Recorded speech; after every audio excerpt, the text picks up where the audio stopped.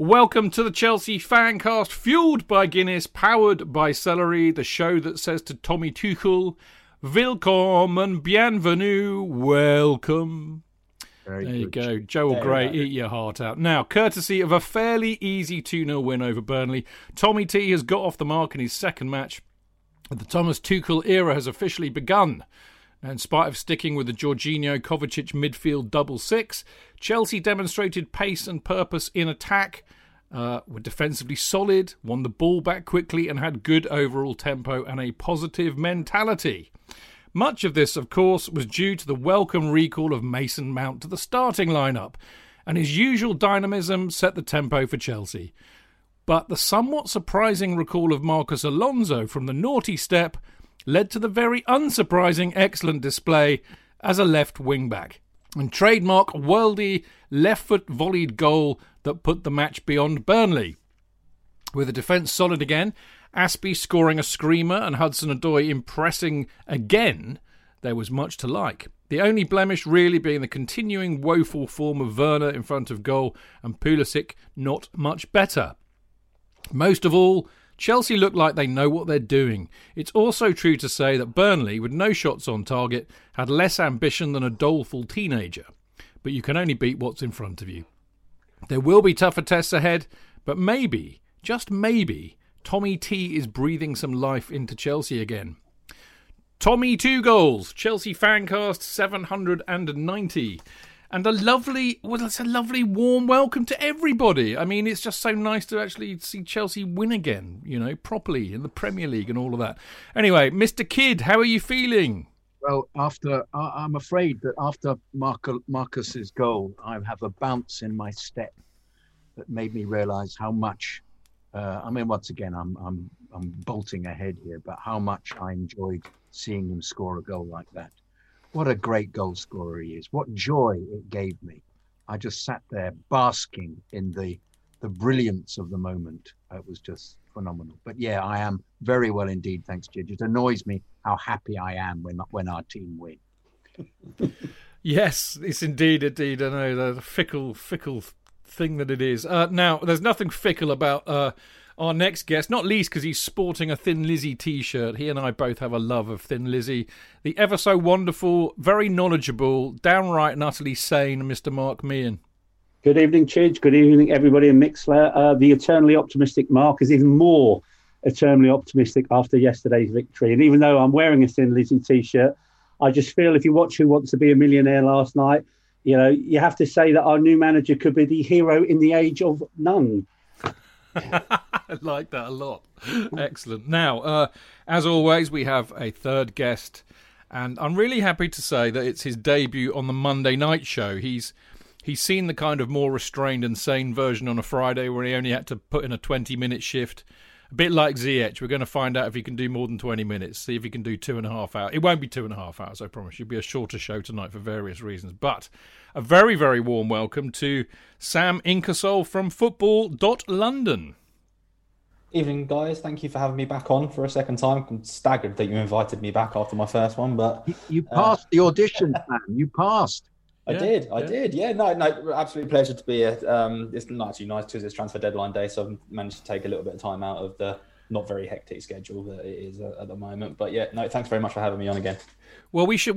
Well, it's lovely to see you, Sam, and you are, of course, always welcome back. You were great fun with us the last time, and I have to say, people out there won't know this, but Sam is literally in the middle of covering the transfer deadline day, although there's not really much to cover, I suspect. But he's at work.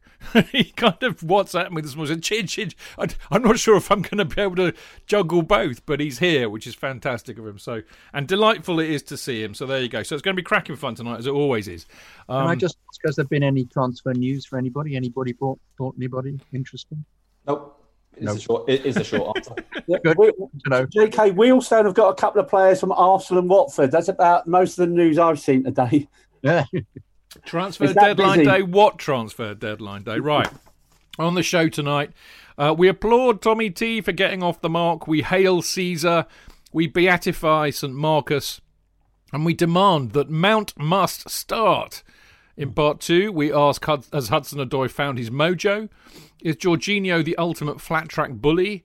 We furrow our brow at the work that Werner and Pulisic have to do, and we discuss how Tuchel's 3-4-2-1 has brought some much-needed stability in defence.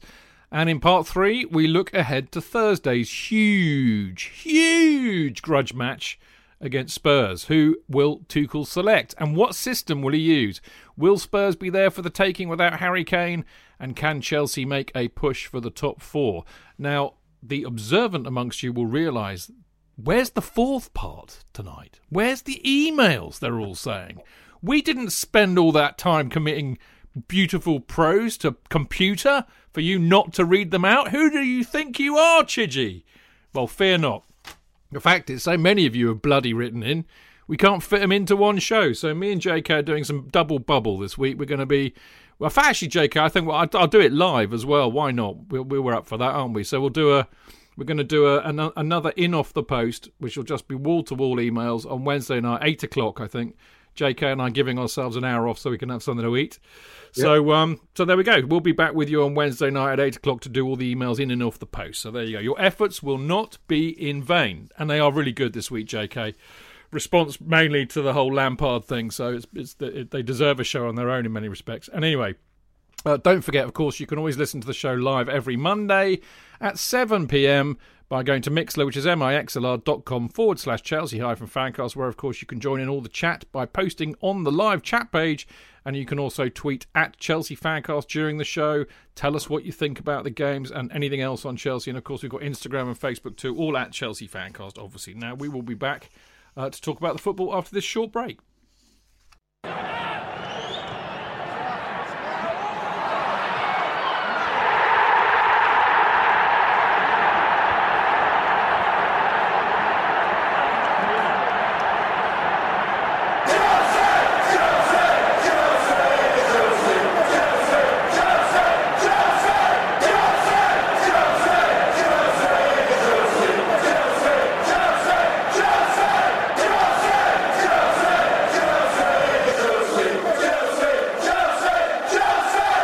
Welcome back. This is the Chelsea Fancast of me, Stanford Chidge, him, Jonathan Kidd, him up there, Mr. Mark Meehan, and the absolutely wonderful Sam Ingersoll from Football.London, Chelsea's correspondent on there, of course. Right, we need to discuss the Burnley match. And I think the first thing we need to do, boys, is really give a big up to Mr. Tommy T. I mean, I don't know if you heard it, but I did a really interesting interview with this chap called Ben McFadden on Saturday, who was he's actually the head of the Borussia Dortmund fan group in London.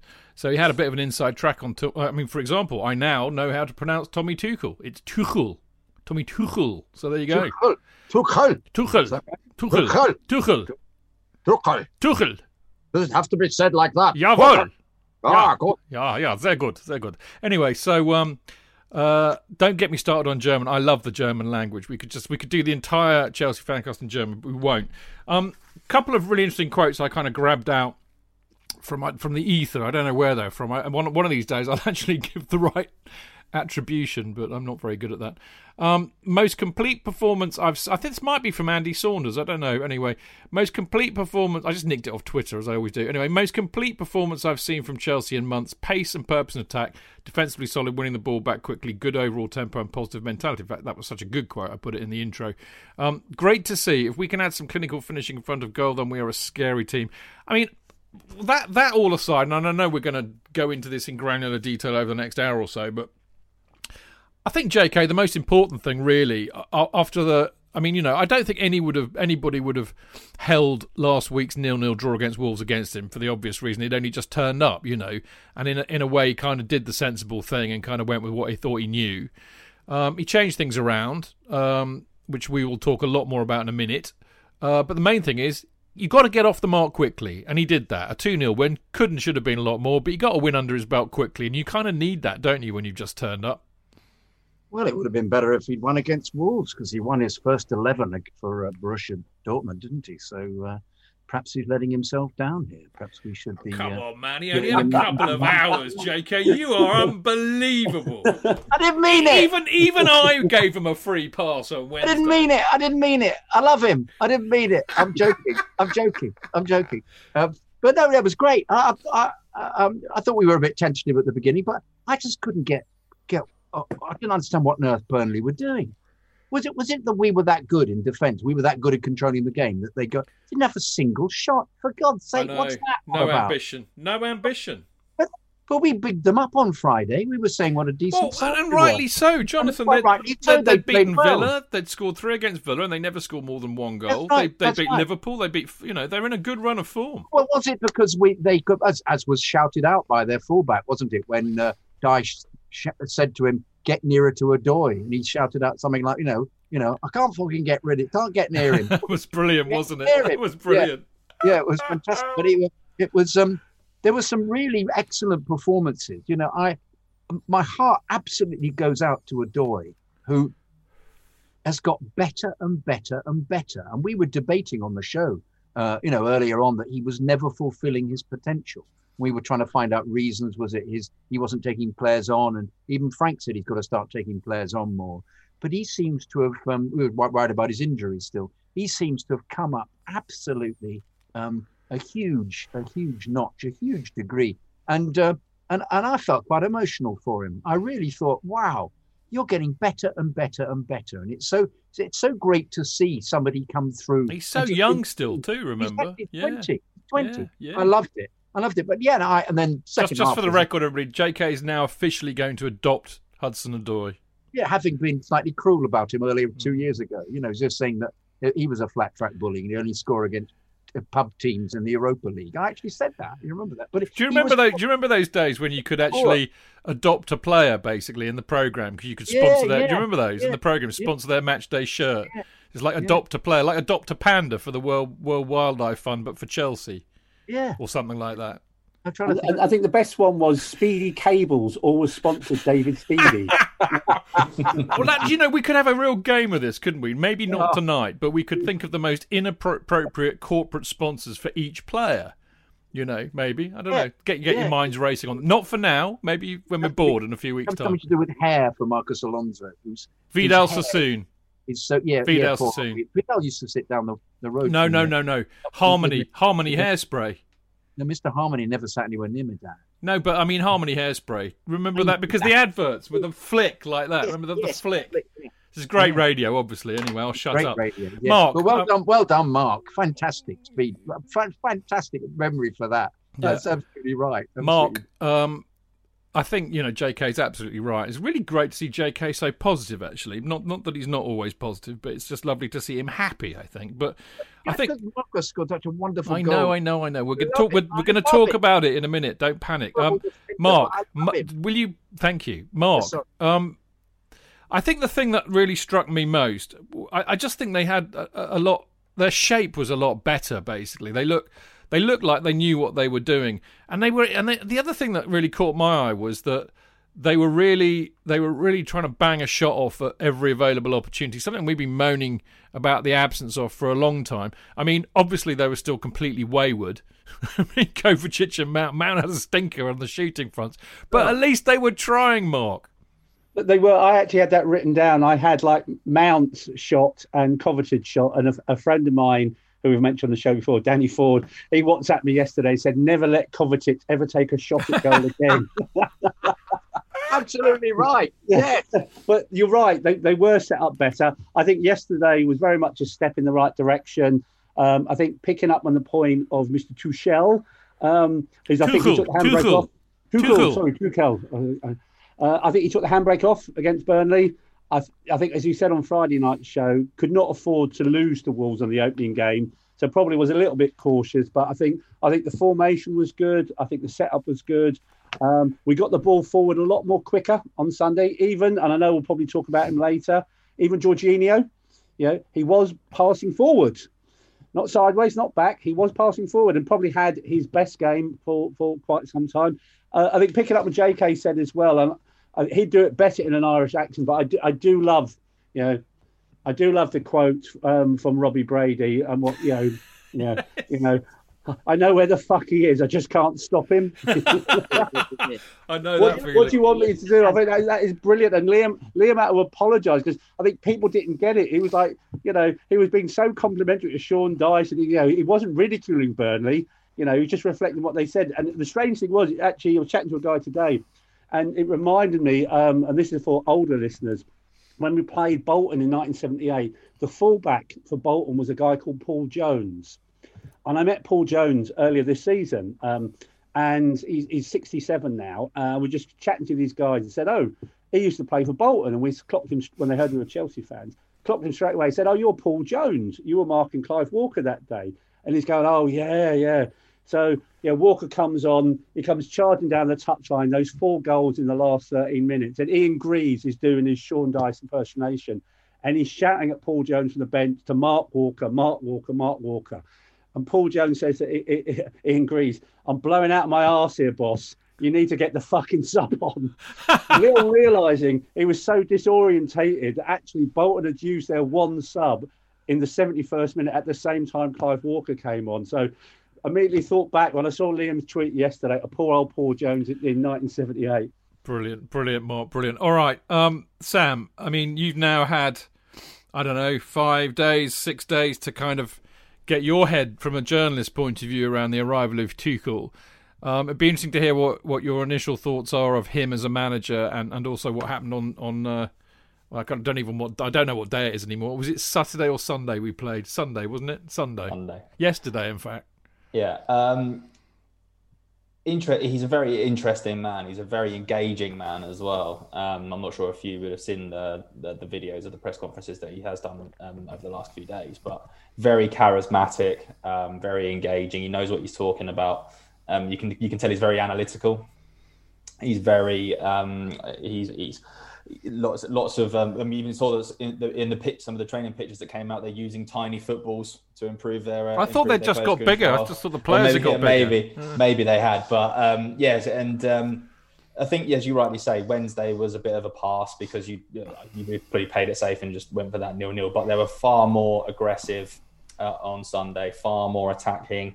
And yeah, it seemed to suit the squad of players well. One thing I did pick up on was the amount of diagonal balls that Chelsea played from left to right.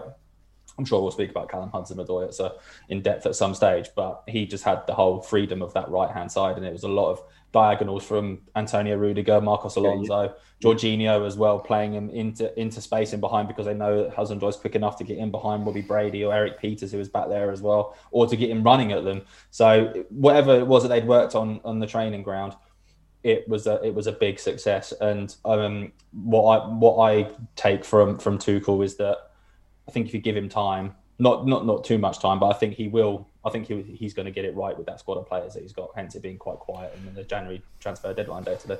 Yeah. I mean, it's interesting actually because that's what Ben from Borussia Dortmund was saying, is that he is the kind of manager that if you give him time, it's a bit like Klopp with Liverpool and away. He kind of devised a style of play. It's all part of a strategy and a philosophy and an identity. And if you give Tuchel time, that's what he will give you. And I mean, we kind of ended up really saying that'll be interesting to see whether, of course, he does get that time, because, of course, this is Chelsea. But all in all, I'm impressed with what I see of him so far. Let's move on to the first goal, because, I mean, I don't know. I mean, Sam might know the answer to this, actually, because I saw something on Twitter that said that somebody had seen them working on that almost exact move in the footage that was released of the training session that we'd had this week. But it was a brilliant goal. Fair's fair. Jorginho passed slightly forwards to Mount. If that had been a rugby pass, it would have been a forward pass. You have to be honest. But Mount took the ball and ran with it, as Mount does, and he charged up through the middle, laid it off to Callum on the right, who ran inside and at the defence and took them away from the on-running Aspie. And I thought Match of the Day covered this beautifully. Or was it BT? I can't remember now. But both did it. Yeah, but they kind of like clocked Aspie's run from the penalty area, and he sprinted the entire way, and the timing was just superb, Sam, wasn't it? So do you think that was a training ground goal? I reckon it was, yeah, because, I mean, how often would you see... obviously we saw it last season with Sheffield United and the overlapping centre-backs, but apart from when Chris Wilder introduced it, you rarely see anything like that let alone from Cesar Azpilicueta, who's 31? Is he now? Is he 31? I think so.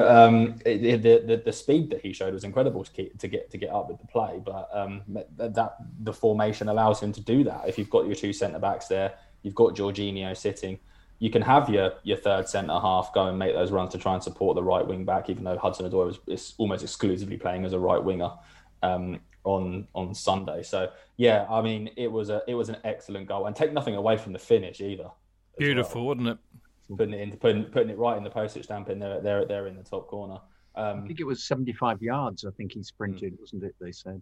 Yeah. And in fact, I saw a replica of that in they had a 3-minute thing on the fifth stand of him training, and they seemed to be trying to get the ball down to the other end as quickly as possible with one passes. That was the routine that they were playing. So obviously, this is a similar pattern that he's very keen on creating. It was a wonderful, wonderful goal, and something that I'm afraid we weren't seeing under Frank at all. So, Tuchel spoke a lot. Oh, sorry. Go on, Sam. Go on. Tuchel has spoken in his 2 press conferences that I've covered of him so far. He's talked about zones. He likes to play the game in zones. So he's obviously got, I imagine it's a defensive zone, midfield zone, attacking zone. I mean, that's nothing not out of the ordinary. But Jonathan's absolutely right. As soon as the ball was with Jorginho or with Kovacic, it was immediately look forward and get it in, try and get it in behind Burnley's back four, or get it to Hudson-Odoi or Alonso so they can then run onto the back four. It was very quick. It was far more sharper and precise than it was against Wolves. Yeah, I mean, I also think that they, that again, the second half, they really ramped that up as well. Nice to see. I was just thinking he was Swiss, wasn't he, Christian Gross? Maybe he was German. I don't know. Was he German or Swiss? Who knows? Swiss. Was he? Well, it's close enough. Spurs manager. Close enough. He's German-Swiss, all right? We'll settle for that.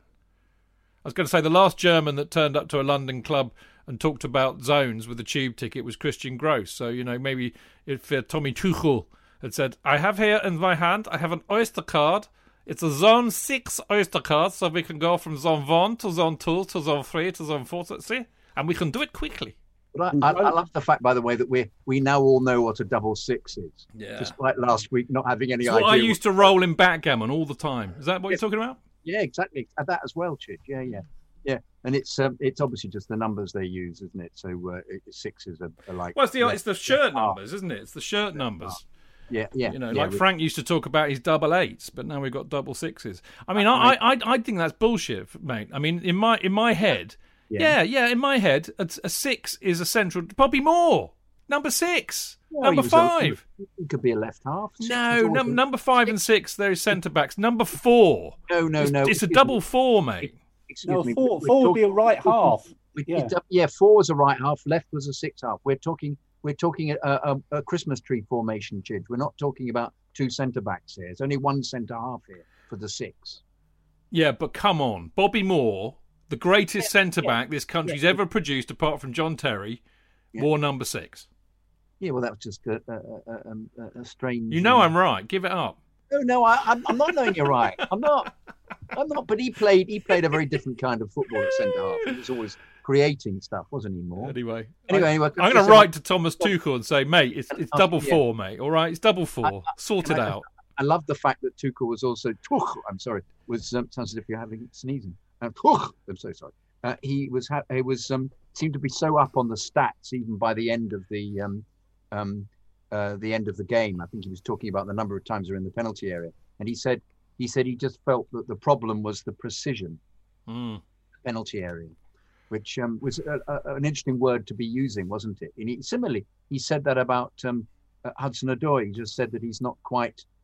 He similarly said he's not quite precise enough. His precision isn't quite there. Well, you say that about all of them, really, couldn't we? Indeed, you're going to work on it. We're going to work on it, which I love. The very fact that he'd already seen the slight problems some of the players have got that they've had for some time, and they're going to work on it. And obviously, the one they've really got to work on is Werner, which we'll get onto in part 2. I promise you. I know we will. I just thought and you're a tease, mate. I know you're a tease. Mark had his hand up. Yeah, the other thing I was going to say about that goal definitely was a team goal and a training ground goal. I don't know what your views are, guys, but if that had been, say, last season or another season, would Callum Hudson-Odoi maybe have had a shot Yeah, of course he would. Yeah, he would have done. So he'd have hit somebody. Thing with Callum Hudson-Odoi. I know we're going to talk about him later. That he laid off that lovely ball right into Azpilicueta's path, where last season he probably would have had a shot at goal. So definitely worked on the training ground. Mark, he'd had a shot at goal. It would have hit the defender, hit him on the knee, and gone out for a goal kick. Or it might have hit Cliff Auger in Shed Upper. Yeah, there's that one. There is always that chance. Anyway, for the record, I love this stat. That's Azpilicueta has only scored 9 Premier League goals. The last one he scored about a year ago, funnily enough. But he scored them for 6 different Chelsea managers: Mourinho, Hiddink, Conte, Sarri, Lampard and Tuchel. So there you go. Now, talking of goals, we're talking. Well, there were rumours, weren't there, kicking around before kick-off that he was going to pick Alonso, and I'll be honest. There's a lot of love for Marcos Alonso in this show, not least because his beautiful hair, which we adore, but also very much because he scores against Spurs with alacrity, and they hate him, which is enough for me to make me love him even more. I thought Tuchel was interesting because he kind of said that he'd picked him really because of his height, knowing that Burnley were going to chuck bombs up at us.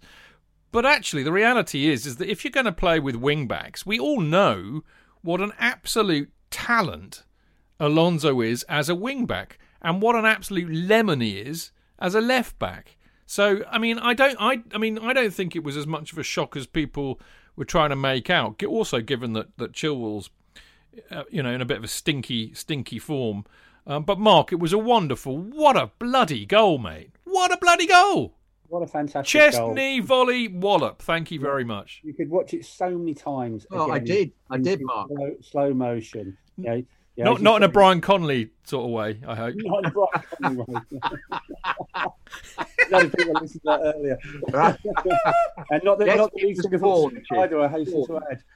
No, as you say, chested it down onto his knee, then volleyed it in. How many times has Marcos Alonso done that? He's got 23 goals for Chelsea. He never scores a bad goal, but that was up there with one of his best goals. Absolutely superb goal. And it was interesting because we talked about this on the show many times before. If you play him in a back four, he's completely hopeless. But he is the perfect player to play in a wing-back system. And it'd be interesting now, that he clearly has got a clean slate. He's born again, with the new manager. Potential competition for Chilwell. Does that mean maybe Emerson is pushed back into third place now? In terms of the number 3 shirt. I hope so. Let's. I did that. I just set you up for that, JK. Because thank you. Please. But I can't bear it. Please, can we not have him appearing ever? Please. We've said that about Jorginho, but oh God, Emerson is so negative. If constantly passing the bloody ball backwards. Stop, Emerson. Stop. I was going to say something about Jorginho. What I love about Jorginho. We're talking about Alonso. We're talking about Alonso. Sorry. I'm sorry. I got terribly confused. I do apologise. Your brain was fitty-paldied by Emerson, mate. It was. It ended with O. It got similar. Ended with O.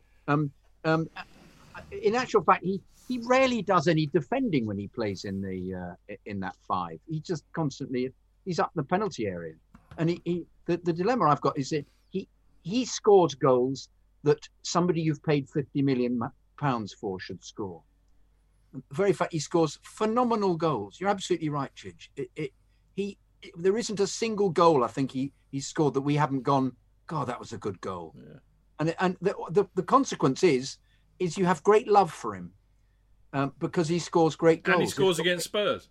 Yeah, indeed. But I find it weird, isn't it? If somebody has great expertise with a shot and scores it, the affection you have for him as a player just seems to go, becomes huge. It's why we love goal scorers. I think what we're really saying, JK, is stop breaking my own rule. Actually, stop slouching in my chair and speaking to the mic. Be professional about it. Always a good thing to do, isn't it? Well, what we're really saying here is that he is a cult hero. He's a cult player at Chelsea, I think. Not a legend. He's a cult player, like Belletti was, for much the same reasons. He didn't score... Well, Belletti didn't score many goals, but when he did, they were absolute worldies, and they were always against Spurs. Yeah. Was it against Middlesbrough as well? He scored an absolute rocket. Did. Yeah, he did. He right. did. Yeah, definitely. Just briefly, I'll shut up. I love the way that everybody embraced Alonso as well.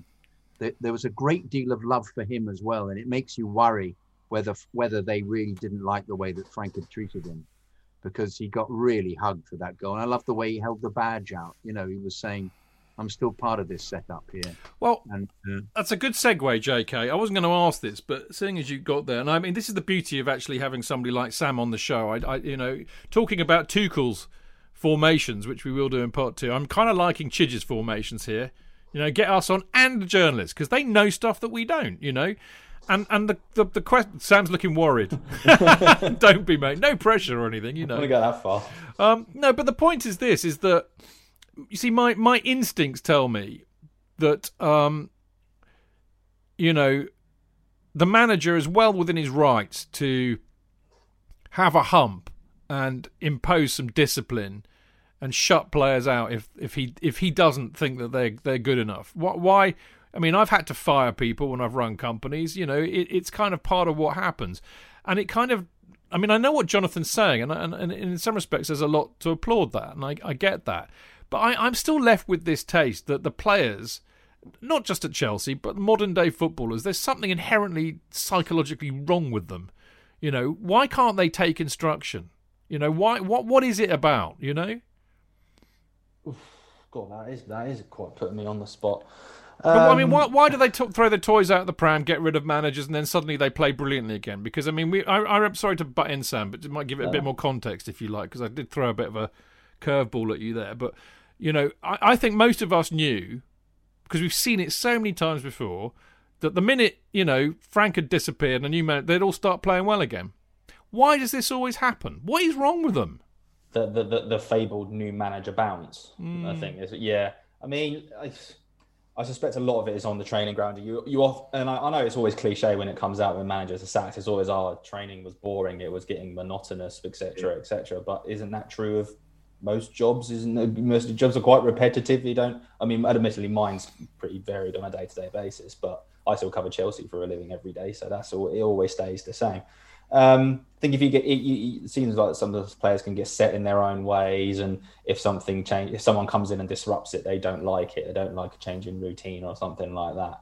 But then other players react differently, like Marcos Alonso has, obviously, since Tuchel has arrived. It's a difficult question to answer. I'm sorry if I'm not really giving much of a cogent response to it, because I mean, trying to get in the mind of a footballer is quite something, and I'm not sure if I used to play football, but I wasn't very good. So, well, likewise, mate, you use the word cogent, so you're forgiven of everything. Right. But no, it is. I don't think it's one we can answer, because unless we are them, then we can't really be inside their heads. But I mean, this whole kind of talking to agents, talking to people, you know, higher up in the club. I mean, actually, I'll be a tease now, JK. I'll learn from the best. But we've got an email to read out on Wednesday's show in the In Off the Post, written by our great friend James Copper, who is just one of life's lovely people.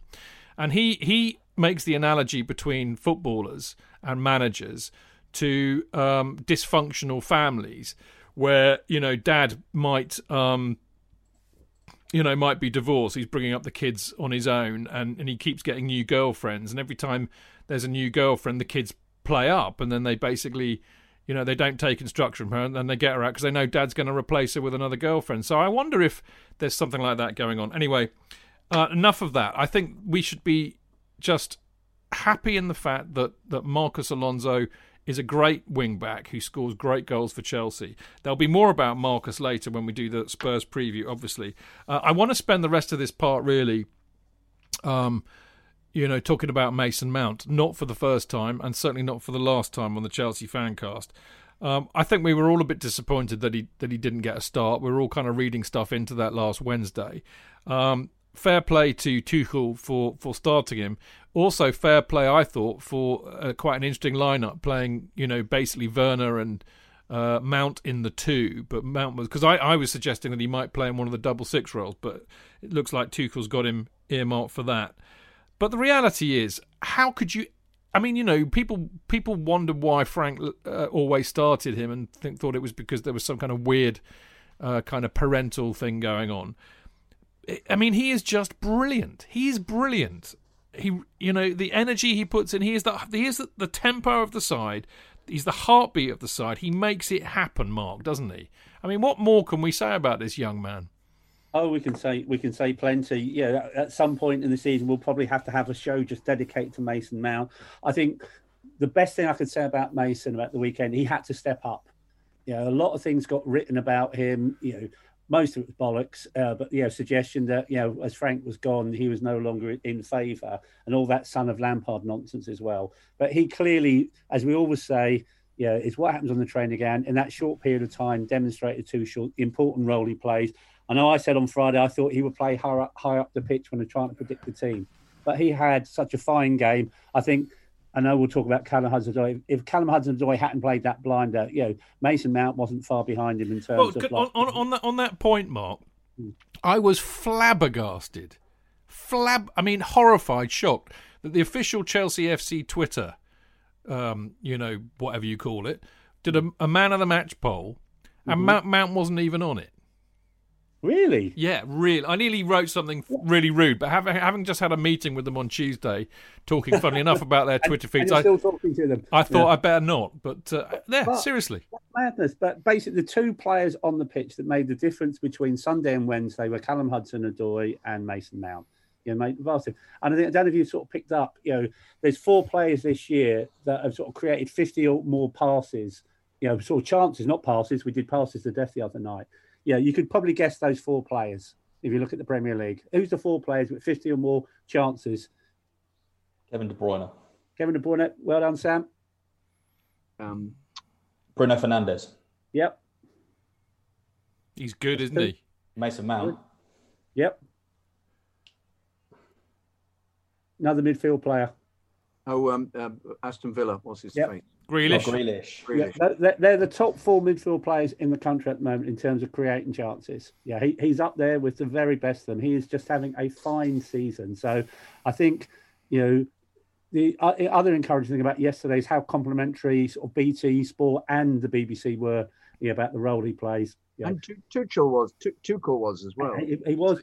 And I don't know if you saw the little nutmeg he did as well. I can't remember which Burnley player he did it on, just a cheeky little nutmeg as well. You do those when you're really confident. When you're in your real A game. So, I just thought, as you said, he's the heartbeat of the team. He makes Chelsea tick. He makes all the difference. As I said, we could make a show about Mason now, but he has to be in the side for the rest of the season. You cannot not play him unless you're choosing to rest him or. Tuchel, or whatever. I'm going to get this right before the end of the show. Tuchel. Yeah. Unless he goes big on sort of rotation, which we have heard he is prone to do. But hopefully he's got the message of how important Mason Mount is to Chelsea Football Club. Can I just say, don't you think that's why he's not let Billy Gilmore go and Andrew in? Because he's a big rotator and he's very keen on doing that. I think also in the FA Cup game, he'll do exactly that as well. So. Well, it's a good question, actually, and well done being a genius there, JK, and swinging something that I hadn't really, put in, but which is the Gilmore thing. We can ask Sam about that now, because I was going to say to Sam, do you think Tuchel has got the message about Mount? And I asked this of Adam on Friday, because I am a bit concerned. One of the things that did for Frank, I think, was the fact that the club went really top heavy, and they took advantage of the transfer market. They brought in Havertz, they brought in Werner, etc., etc. But I kind of wonder. Frank's perennial problem was how to pick a side out of too many attacking resources, and I kind of worry that it will be Mount or Havertz rather than Mount and Havertz. Which way do you think it might go? Well, there's only one way it can go, and I think that's Mount instead of Havertz. I think at the moment, I'll just be repeating what you're all saying, but I think Mason Mount being in the side just makes a complete difference to that lineup from what we saw against Wolves. He gets the ball, he turns and faces the opposition. He plays passes in behind. He makes runs. He brings others into the game as well. It's a no-brainer that he has to start from now on. I think Tuchel probably realised his mistake as soon as the game kicked off on Wednesday night against Wolves, that he probably should have played Mason Mount, because even that last 10 minutes that he was on the pitch, he was probably Chelsea's best player then as well. I fear for Havertz because he's not really. We know the reasons why he's not really got to grips with the Premier League at the moment. Obviously, he had the COVID, which really hit him hard.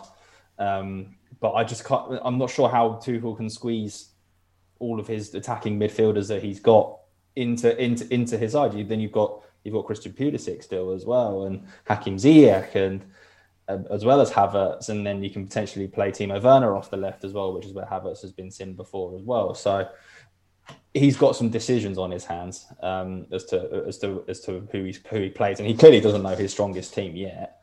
I think the team he selects against Spurs will be a big indicator and a big clue as to who he sees going forward. Okay, well, we're going to get on to the Spurs game when Mount and Havertz and Alonso will all get another mention, I think. Before we go to break, it's always the right time to give the old CFC UK a plug.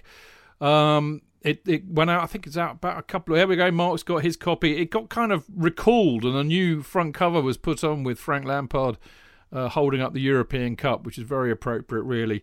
My article has focused on mental health. I went a bit serious for me, but we are living in serious times, so I've dedicated my article to the issues of mental health and how to get help. It's a very important issue. None of us are immune from it. I've got plenty of friends who are really struggling at the moment. As you know, it's what I do in my day job. So if you've got your copy of CFC UK, give it a read. And make sure you keep talking to people. Anyway, we obviously can't get it at the store because the store's not open because there is no games for us to... Well, we're not allowed to go to the games. Don't worry, you can get it digitally by going to cfcuk.net. You can get a hard copy by emailing cfcuk@gate17.co.uk or just tweet at only a pound on Twitter. He'll tell you how to get it, a hard copy. But it's about a couple of quid, which is including first-class delivery. You can also get it on an app called Matchday Digital. So there you go, loads of ways to get it. I commend it to you. Now, after the break, we are going to be talking about Hudson-Odoi, Jorginho, Werner and Pulisic, and Tuchel's use of the 3-4-2-1. We will be back soon.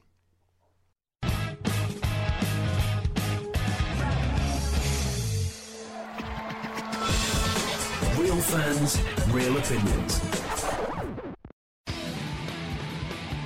I'm Jason Cundy, and you're listening to Chidge and the boys on the Chelsea Football Fancast. Total nutters and proper Chelsea.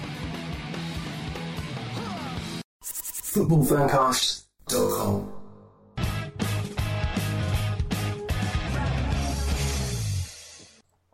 Right, welcome back. This is Stamford Chidge and the Chelsea Fancast with me old muckers, me old Chinas, Jonathan Kidd, Woo. Mr. Mark Meehan. Good evening, everybody. Looking well tonight, Mark, I have to say. Well, thank you. It's amazing what a Chelsea victory does. You put a spring in your step. Absolutely. About bloody time. And last but by no means least, the absolutely wonderful Sam Inkersol, who is the Chelsea correspondent of Football.London. Evening. Yeah, another quiet deadline day at Chelsea. You're not wearing a yellow tie, Sam. I'm a bit disappointed. Oh God, I don't think I'd go that far. No. I don't think I'd go that far. It's become a bit of a cliche now, hasn't it? Let's be honest. I think this is perhaps the most uninteresting transfer window I can remember, actually. There's nothing happening. As soon as Frank Lampard was sacked and the Declan Rice rumour finished, that was it. Absolutely. I mean, Billy Gilmore's staying, right? Believe so, yeah, and I think that's a good move because I had a chat on it earlier on the website, and while it's all well and good maybe moving away on loan to go and get some experience at senior football, I think he's probably above that now. I think we've already seen in admittedly limited game time that he's had at Chelsea that he can compete at Premier League level. So would a loan to a Championship side potentially have been beneficial for him, or should he stay at Cobham and fight for a first team place, which I think he can still get? So yeah, for me, it's a good move. Yeah, definitely. The other thing I was going to say, it's a good opportunity, and I don't really do this enough. I mean, first of all, I need to say thank you for getting my article on my column on Frank Lampard up on Sunday morning. Sadly, I had a lie-in and didn't get up early enough to give it a proper plug before the match. But thank you for getting it up. Much appreciated as always. And the other thing is, it's a good kind of opportunity for you to plug what Football.London are doing, really, in terms of Chelsea, because you and Adam have really kind of gone for it, I think. That's how I would say. Yeah, Adam and I are very new. Adam was he on Friday? Friday, yeah. Yeah, it was on Friday. So yeah, we took over from Ollie Harbord, which I'm sure your listeners who will be well aware of. He's moved out to Singapore to start a new career out there. I've taken over from him. I've been with the website for 4 years now. And yeah, Adam's come on board, and we're still really getting to. Well, Adam knows it a bit. Is more of a fan. He is a Chelsea fan. I'm still kind of getting to know the club and trying to getting all the inner workings and learning how things work at the club. Getting there slowly but surely. Trying to get my name out there, hence me coming on the podcast. But yeah, it's very fan orientated. So we kind of want to write about what the fans are talking about rather than just kind of spurious things that aren't really relevant to what Chelsea fans don't really care about. So that's why we have comprehensive match coverage, because obviously that's what dominates the football landscape, and obviously now at the moment transfers and everything as well. But yeah, hopefully the quality hasn't dropped since Oliver left. But yeah, so it's an interesting challenge for me at the moment. But yeah, I think we're going all right so far. I would say so, Sam. It's a really hard job you guys do, actually. I mean, I'm better placed to know that than most, but I know how much work you boys have to do, and it's great to see a couple of people come in. We loved Ollie, obviously, to pieces. You know, he was. I mean, I have to say, you know, I don't know what we did to make him go so far away to Singapore. You know, he looked all right the last time we saw him, but no, in all seriousness, we loved Ollie, and it's just a real our pleasure and privilege to have you and Adam planning to come on as regularly as you do, because as I said, you offer something to the show that we can't, because you are. We may be closer to the supporters and what they're thinking than you are, but you're closer to the club and where they're coming from. I think that's a really good fit. He knows what he's talking about. Thank you, Jonathan. Yeah, thank you, mate. Does that mean we don't know what we're talking about, Jonathan? You don't know what you're doing. We don't know what we're doing. No, we don't. And to prove it, we're now going to talk more football. Next on the agenda is the absolutely wonderful Callum Hudson-Odoi. This is a player that I am just desperate to see succeed.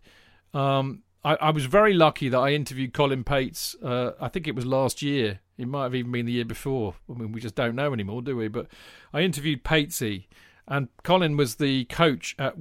What's the school in Croydon? Mark, remind me. I've got a brain fog. Whitgift. Thank you. Patesy was the football coach at Whitgift, and he coached Callum when he was a young kid. And what he said about Hudson-Odoi was absolutely fascinating as a young player. It's on the Chelsea special interview I did with Colin Pates, if you want to go and check it out on Podbean.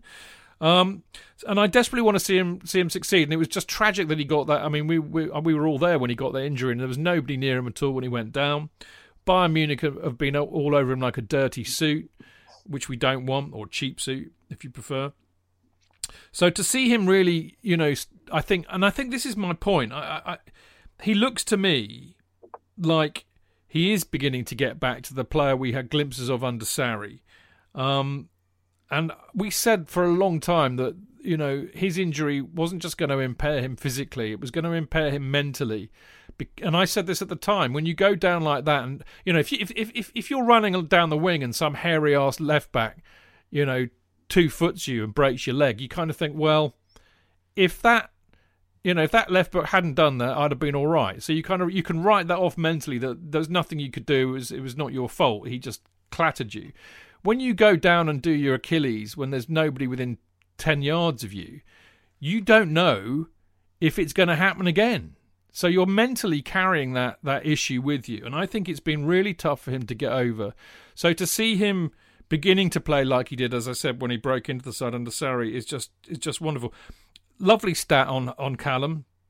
He's been directly involved in 5 goals in his last 8 starts for Chelsea in all competitions, scoring 3 himself and providing 2 assists. And Jonathan, as we were saying, you know, in part 1, and Sam was actually, I think, but in particular, he was the main threat all game. He was skinning Peters for fun down the right, and as Mark so humorously said about Brady couldn't get close to him either.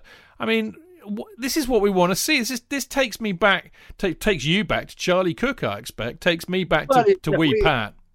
They're very different players. Oh yeah, but you know, the winger, the excitement you get seeing a player like that. Yeah, it's the. In fact, you could say that both Pat and Charlie Cook were both more Hazard-like in the fact that they could wander up to a player, not at great speed. Okay, I'll settle for Phil Driver then. Bamboozle them. Actually, funnily enough, there is more of a Canners. Canners. Yeah, and Canners as well. Yeah. It's more the speed. It's speediness and getting past, and the skill, and getting a good shot and a crossing, which. But it's a very different game now, I mean, but I think Hazard was just a complete one-off, and it's that terrible thing. I dreamt about Hazard last night. The least one. Not in a Brian Connolly way. Not in a Brian Connolly sort of way. You'll have to explain to Mix. No. It's a FanCast in joke. You tough luck. You're not getting that one. Not on air anyway. I could write to people who wanted it. Yeah. Not even tweet if you email in, Jonathan will return your email with an explanation. Saying what it's all about. Yeah.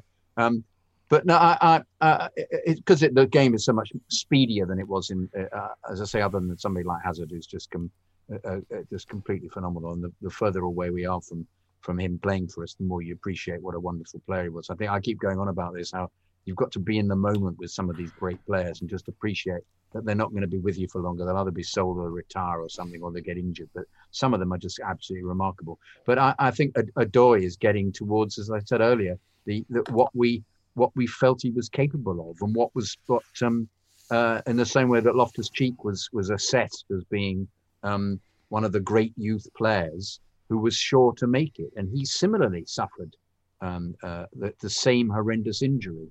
And he hasn't recovered as well as Odoi is clearly recovering, because they're very different players, obviously. And I think he had a back problem as well, didn't he, Loftus, which was difficult for him to deal with, as well as the Achilles. But it seems to suit the system. Seems to suit him and give him more confidence. And I felt that we were talking about that first goal, the skill with which he went inside. We mentioned it earlier, and then just played that little ball for Dave to the right there to thwack in was completely brilliant. It was once again joyous, and the fluency of it was so good. But it is, as I say, it's a real shame that we're having to let our defenders score those goals when it should be the forwards. I want to see that from the forwards, rifling it in. Before we get to that, Mark, and thank you, Jake. That was lovely. Lovely to hear that. Actually, I think there's a real. It's, as I said a minute ago, I think there's something that resonates with all supporters. Wingers. I don't know what it is about wingers, but yeah. But Mark, they set goals up as well. And I think if they've got a rapport with the fullback and they've got a rapport with somebody up front as well, you've got three players working absolutely beautifully together. I wonder also. It's because it's exciting when you see somebody run with a ball at their feet towards the goal. That's what gets you out of your seat. But I think there's another thing with wingers.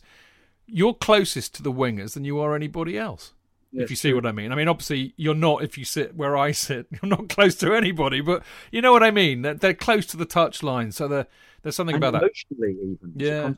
Yeah. Anyway, Mark, what I was going to say, there's a really interesting question that again, was kicking around on Twitter, and I suspect Sam might have something to say about this as well, but I wonder if there's a case because we know that Callum likes to play on the left. In fact, many would say he's better on the left because he likes to cut in and shoot with his right foot.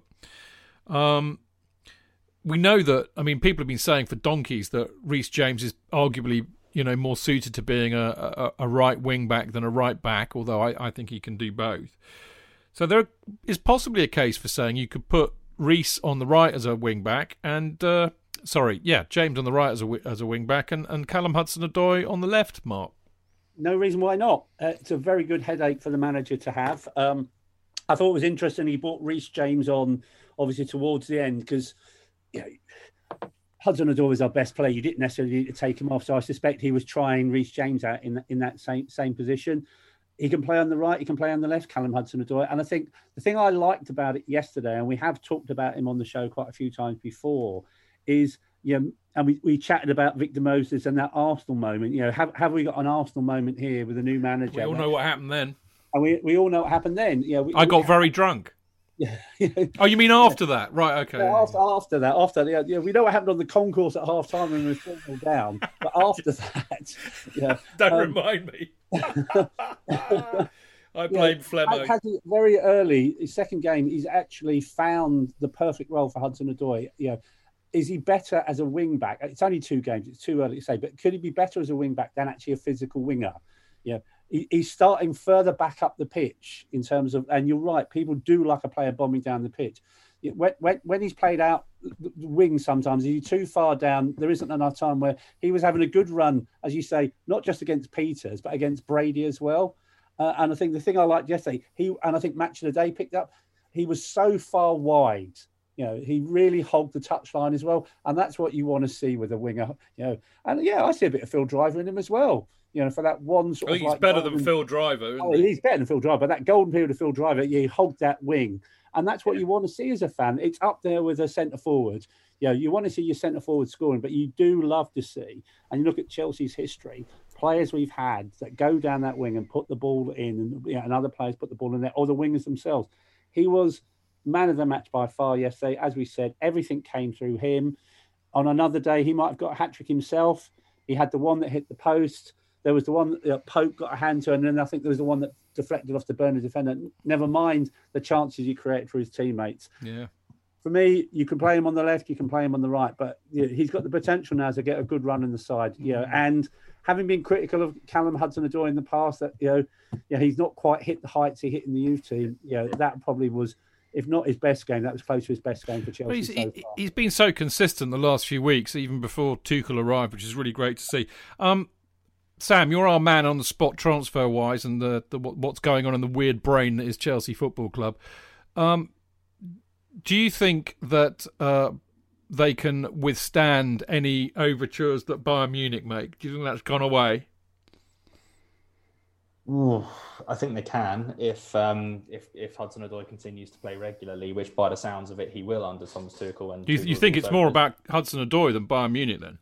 I think so. Yeah, I think so, because I think if he's going to be playing regularly at Chelsea, when all those Bayern Munich links came around, wasn't it just long after his injury? Was it just after his injury? Around the same time, yeah. Wasn't really getting much game time under Maurizio Sarri, and then, as we previously discussed, footballers sometimes if they're not quite getting their way, they might want to try and do something else and maybe go and have a new adventure.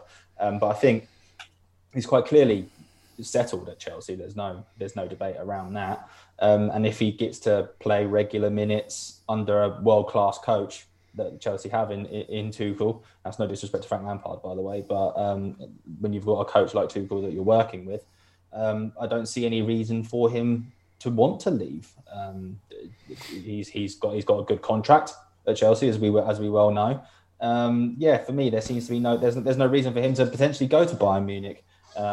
Obviously there is the lure of maybe winning the title every year, but then again, Chelsea compete for titles most years. So, for me, I don't think it would necessarily be a forward step. It might maybe slightly forward, but it's not like he's going up another level in my personal opinion. Well, I think you're right. I think it's not about the money. He's getting well paid at Chelsea.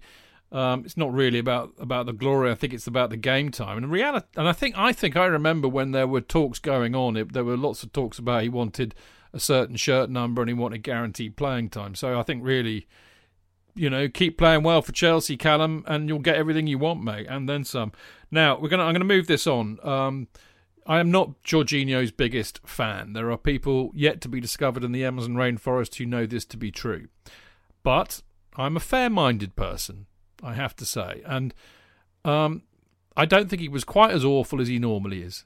No, okay, I can be more magnanimous than that. He was all right. I mean, Mark said it earlier on. I mean, he did pass forward a lot more. I think he created 5 chances, which is kind of what you want him to do. I kind of had an assist with Aspie's goal. He was certainly getting up there. I mean, I will say something, which to drag this back a bit, because I seriously don't think he's the answer. I think he's the answer against a Burnley side, Jonathan, who didn't manage to register one shot on target, and really their only out was to just hoof the ball up to the end of the pitch, bypassing somebody like Jorginho anyway. I mean, against a team like Burnley with no ambition, I think Jorginho will look great. But what worries me most is when we play a team that have ambition, that will look to dominate the midfield and look to run through us and look to attack us. Well, Burnley started off quite well, didn't they? They actually pressurised us for about 10 minutes. and then it became obvious that they weren't going to make any impression, and it all fell away.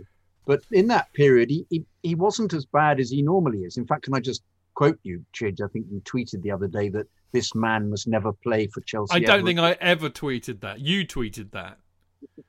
I would never do that. You tweet, not me, Gov, not me. I never ever say anything controversial on Twitter, ever. I think that's the only time I've known you be that controversial. I think you said that. No, I didn't. It was a weak moment. Prove it. In this moment. I need evidence. I'm not going to scour through your tweets. I'm sorry. I'm not going to do that. Okay, didn't you say he should never take a penalty again? But that's pretty obvious, isn't it? Yeah. What's going to happen there? Who's going to take the penalties, by the way, now? If Werner can't do it anymore and Jorginho, would it be Jorginho again? I mean, look, if it didn't happen, but if we get a penalty against Spurs, Marcus Alonso. It must be. And no, I'd give it to Werner. I mean, the guy needs a goal. I mean, just because he missed the last one, he's a striker, mate. You've got to give it to Werner if we get a penalty. Okay. If he misses it against Spurs, he'll never play for Chelsea again, mind. But I think the pressure's slightly more, isn't it? No pressure. But no, my fear is that somehow Jorginho's been played. Fear is the wrong word. I wonder whether in a setup that Tuchel can create where he isn't as vulnerable, where you actually see the excellence of his passing ability, because he does play very good balls over the top and to feet, and for people coming into positions where they're going to set a chance up, and that's his huge strength. And I think that's what he does for Italy, isn't it? It's why he gets picked all the time. So. For them, and in certain environments, he's obviously a class act. The fact that he kept being found out when people run at him, and he always fouls them rather because he can't, or he doesn't. He lets them go and they score in the cup final. But the fact that he's not the swiftest of defenders makes you think, actually, what's he being chosen for? Because he can't shoot either. It seems to me that we have. For considering they're supposed to be such fantastic players, we've got some of the worst shots in the league. I mean, Kovacic, who had a very good game, I felt, playing in the double six. He did, didn't he? Really, really excellent. And you thought, well, I think that's the best he's played this season. In fact, you think, why is he being liberated? What is the system that has allowed him to be liberated? And I think also that Jorginho isn't put under as much pressure playing. In the five at the back there, because he's being protected by everybody coming back that more quickly. I don't quite get it tactically. I can't quite see how that works, but we didn't see him be vulnerable at all. And they were. I mean, I know they weren't coming through the midfield. They tended, as Tuchel said, all they was just kick the ball up the pitch. But he didn't actually say it like that. He was a bit more critical of them, I think, and critical in an observational way. But so I wonder whether that he sees him as a playmaker who will keep on playing this season, and just for his passing, just for his pinpoint passing, in a way that if he plays it forward, perhaps we're seeing a side of him that we've never seen under Frank and we never saw under Sarri. So. Let's see. Once again, this is the period where we're not sure. We're not even sure whether he's going to play the three at the back. We're not sure he can do that. Well, we indeed, and we know that he likes to change. Mark, you had a point you wanted to make. Yeah, I was going to say, let's see. As JK said, I just sort of just brought up, because I saw some kind of stat today about Jorginho in 15 games where he started, we've always won, and I can't find those 15 games.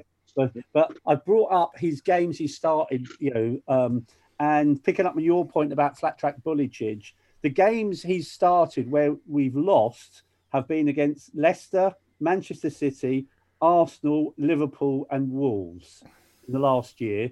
Games he started that we've won have been against the likes of Burnley several times, Rennes, Sheffield United, Crystal Palace, Barnsley, Brighton, Seville. So he did play in the Seville away game, to his credit. Leeds, he played in the home game. Krasnodar, we had to get a Krasnodar in, and West Ham United and Morecambe. So when he plays against the smaller teams, he's in a winning side. When he plays against the bigger teams, when he starts the game, we end up on the losing side. That's there might be interesting. something in that. I mean, fundamentally, my issue at the moment, and again, this is something that Sam might have an interesting viewpoint on. You know, we will get into this interesting idea that the you know, if Tuchel plays this a certain way in the systems that he sets up, then we actually do have an embarrassment of riches. But effectively, we've got in the double six positions as it's panning out, we have Kovacic and Jorginho and Kante, and I would argue Billy Gilmour. Now, for somebody said something really interesting about centre backs and wondering what's happened to Zuma. You know, Zuma is a centre back, possibly better in a 4 than a 3, or as the middle centre back. He's not a left or a right centre back in a 3. You could say the same about Christensen. So you can see them going down the pecking order if he plays 3-4-2-1 a lot. I think Kovacic can do a job there as he's proving a lot. And what I like about Kovacic is he, you know, he's got a good tackle and he runs. You know, he will run at people. What I can't see is what on earth Jorginho does for Chelsea, Sam, that Billy Gilmour couldn't do. Well, it's just. I'm pretty sure it's just experience at the end of the day, especially for Tuchel at the moment, because he mentioned experience, didn't he? One of the first things that he mentioned ahead of the Wolves game was that he wanted to have his experienced players in. Maybe Billy Gilmour doesn't quite have that in the Premier League yet. It was no surprise that Jorginho has been picked. He wanted him at PSG as well. He's chased him a couple of times at PSG to try and bring him over there. Obviously, it didn't work out. The difference for me with Jorginho against Burnley. Sorry, I forgot who played at the weekend. Was he was just a little bit more. He seems to have a bit. When Mateo Kovacic plays a bit more freer, like he did on Sunday, that also frees up Jorginho. If that makes sense. Yeah, because he doesn't have to go forward as much. Right? I think both of them were too rigid and too structured under Frank Lampard that they kind of were both getting on each other's.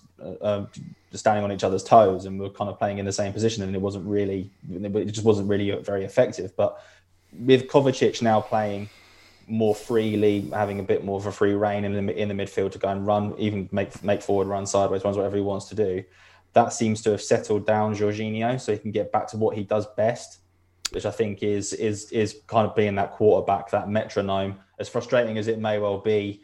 And as not if that's what aesthetically pleasing, but I think it's effective, and that's how he. Yeah, I mean, if that's his right, mate. I mean, you know, I remember over 10 years ago doing this bloody show, and we started it in 2008, and then the debate was always, oh, Mikel's rubbish. What does Mikel do? He doesn't do anything. Just passes it sideways. Never goes over the halfway line. What a load of bloody waste of space. But Mikel was doing what he was told to do, and he did it better than most people I've ever seen do it. You know, that's what his job was. That's what his role was. And if that's Jorginho's role, fair play. I don't have a problem with that. What I have a problem with is the fact that he can't run and he can't tackle. And we've seen so many times good sides target him. They put men on him in the midfield, so they stop the supply or stop his route out, and then they pressure him into making a mistake, which is too easy to do. Even though, as I said, I think it can work against sides where we're going to have more possession and they've got no ambition. And I like the fact that he has got football intelligence. I think the way he slips back into defence is really smart, and that's what you want from somebody in that position. But I still don't think he's the long-term answer. Now, talking of long-term, I mean, it was disappointing, wasn't it, Mark, to see Werner again have another horror show. I love him to pieces because he's clearly trying his bollocks off. I mean, I think if anything, you know, epitomised it, it was that air shot he did in the first half, I think. Wasn't it the first half? Yeah, first half. Which was just, you know, that's what happens when you're in rubbish form. I mean, I think, you know, I think Werner, as Tuchel I thought was brilliant afterwards, saying, he said, look, his confidence is on the floor. And when you're somebody like Timo Werner, it doesn't matter how nice I am to him or how many cuddles I give him. He's got to find a way out of it, and I think there's a truth to that. But I think it's confidence for Werner. Pulisic, I'm finding it harder to understand because he also looks the shadow of the player he was for us last season. And again, I'm wondering a bit like Hudson-Odoi. I wonder if there's a mental issue there. He's worried about his hammies all the time, and if you're thinking about that, that will take 5%, the 5% off your game that you need. Mark. Yep. Sorry, it was a very long question, wasn't it? Don't worry. I agree on the first point in terms of Werner. Yeah, you do want him to succeed. And again, if the ground was full of Chelsea fans, I think he would have probably sort of hit a better vein of form by now. They'd be sort of wishing the goal in for him. I think he just needs a lucky break. Either one off his arse. Yeah, I'm not sure about the penalty, but if we get one on Thursday night, I think he'll come good. Yeah, he's just in a rut at the moment. He's only been playing under a new manager for 2 games. I think he'll work behind the scenes with him. I agree on the Pulisic one. It's a bit of a frustrating one, and I know Tuchel said that Pulisic coming off the bench. I know what he can do because I had him at Borussia Dortmund. But since his injury, he does look a different player. He looks like he's made of glass at the moment, and it might very well he might just need a rest. Just a break. This is where you show an old fart I am. You missed a football combination. If you had the football combination, had a reserve side. These are sort of bringing the players back gently, put them in reserve for a while, get a bit of confidence up, get a bit of goals. And we don't have reserve teams. We haven't had them for many years. You've either got the academy, the under-23s, or you've got the first team. There's nothing in between. And there's nothing better than sort of like some match practice. But for some players at the moment, their match practice on the first team just isn't working for them. And Werner's one and Pulisic is the other. Yeah. I'd consider more with Werner than Pulisic at the moment. Pulisic needs a rest. Yeah, it's interesting, isn't it? I mean, I disagree. I think he needs more games. I think he needs... Can I jump in? Yeah, sure. I actually thought that when Pulisic came on Sunday at half-time, Chelsea were infinitely better. Yeah, I'd agree with that. I think I wouldn't say Pulisic wasn't as anywhere near the levels as he had been, say, last season. It's kind of my point, Sam. Really, I think he made a bit more of a difference than what Tammy Abraham was offering at the time. I didn't think Abraham didn't know what his role was. Didn't quite know where to be in the playing in the 2 with who was he up there? Well, I think Tammy Abraham was the 1. Werner and Mount were the 2. Yeah. But he still seemed to be bypassed, and did we find out, Sam, whether that was an injury or whether it was a tactical decision to take? I think it was a tactical decision. It was a tactical decision. It felt like it to me, just because. And I know Pulisic did give a hell of a lot more energy, but I think that the Pulisic of last year would have scored at least 2 goals. He seems to be just arriving just a little bit too late, or he's getting onto the ball and then hitting the goalkeeper. Whereas the once again the Pulisic of last year, the informed, the excellent, the brilliant Pulisic we've seen before would be rifling it into the roof. He's such a terrific player. I think the problem I have with Werner at the moment is the game seems to pass him by. It's a weird kind of he seems to do things that are so incompetent that you just think, what is going through your head? The worst problem we've got is we've seen him be so good. I think if he just arrived and he did that, we'd go, hey, what's this? But we know that he scored 34 goals last year for Leipzig. We know that he was absolutely excellent, and we've seen it. We've seen him do it. There was a fantastic when he came on as a substitute in the Krasnodar game.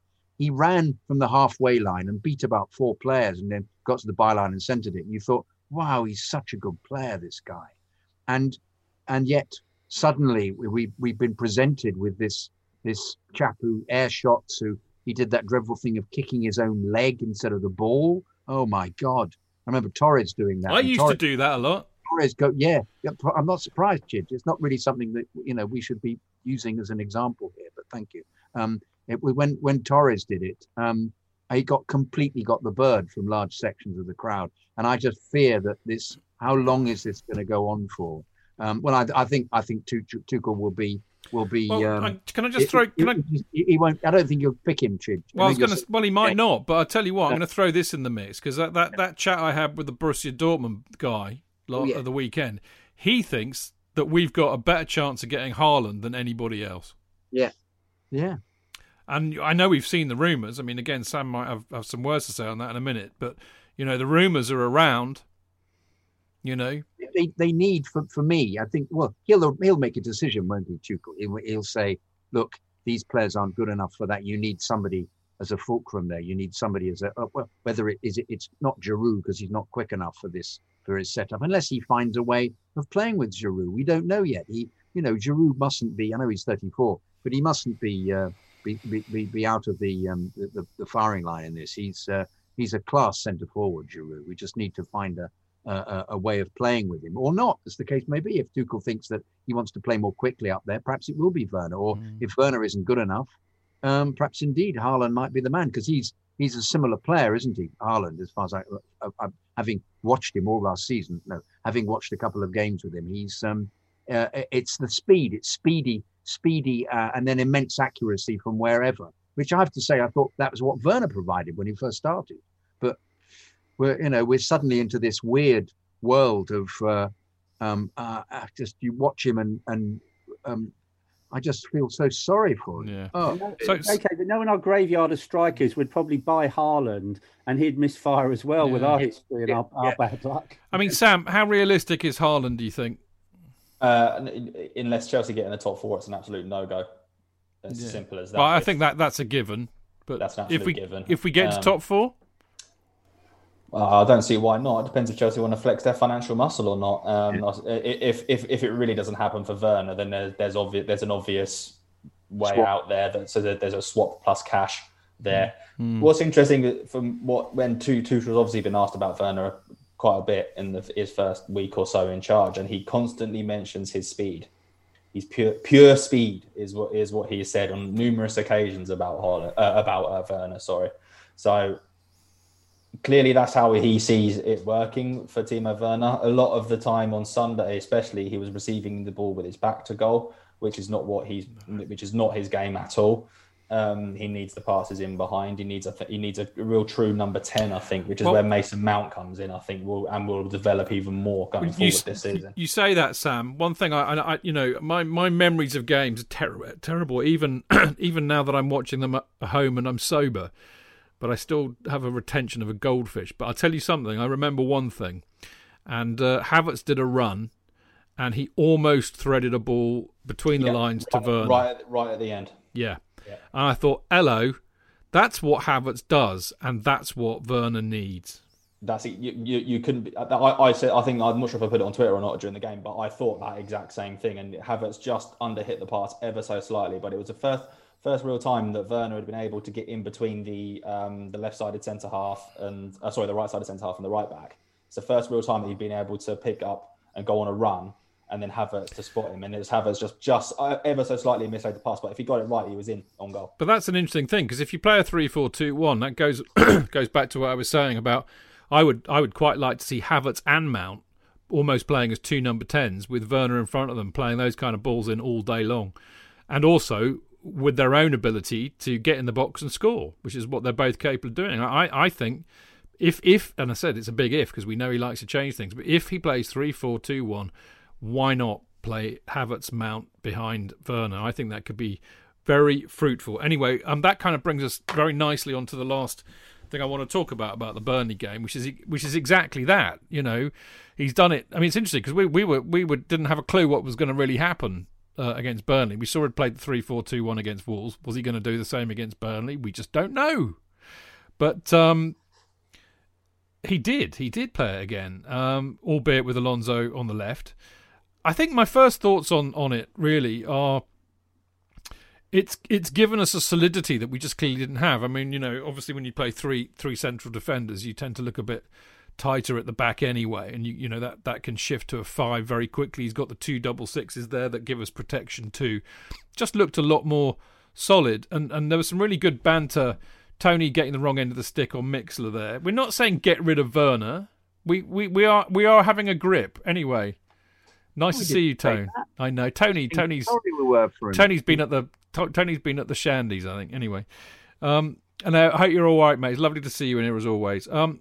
It might have even been Tony that said this actually in one of the WhatsApp groups, but he says, I think Tuchel has chosen a system to fit the players we have rather than trying to fit them into one that the manager wants, which of course was the 4-3-3, which Frank kind of stuck very rigidly to until. To be fair to Frank, it worked for a period. Well, I'm not having a dig at Frank, and nor was the person that wrote this. I think what I'm saying is what's really interesting to see is that very, very quickly Tuchel has come in and he's seen what he's got, and that's the art of management, of being a good coach. It's to have a look at the resources that you have and put them out in a way that gets the best out of everybody, not trying to put square pegs into round holes. I mean, I think picking Alonso as the left wing back is a classic case of that, because we all know that he's one of the best and possibly certainly in the league at playing that role. We know that we've got good central defenders who can play in a 3. We didn't know about Hudson-Odoi being a good wing-back, but that's just quite clever management to figure that out. So I just like the fact that he's done exactly that. He's had a look at the squad and he said, okay, I'm going to choose a system that fits the best, fits the players best, just like Antonio Conte did, as Mark was saying, after the Arsenal goal, or even at half-time when we got stuffed 3-0 at the Emirates. That's what good managers do. The other thing I also like is that, we've got lots of options there. There's cover there. We've got plenty of cover for the wing backs, as we were discussing earlier on.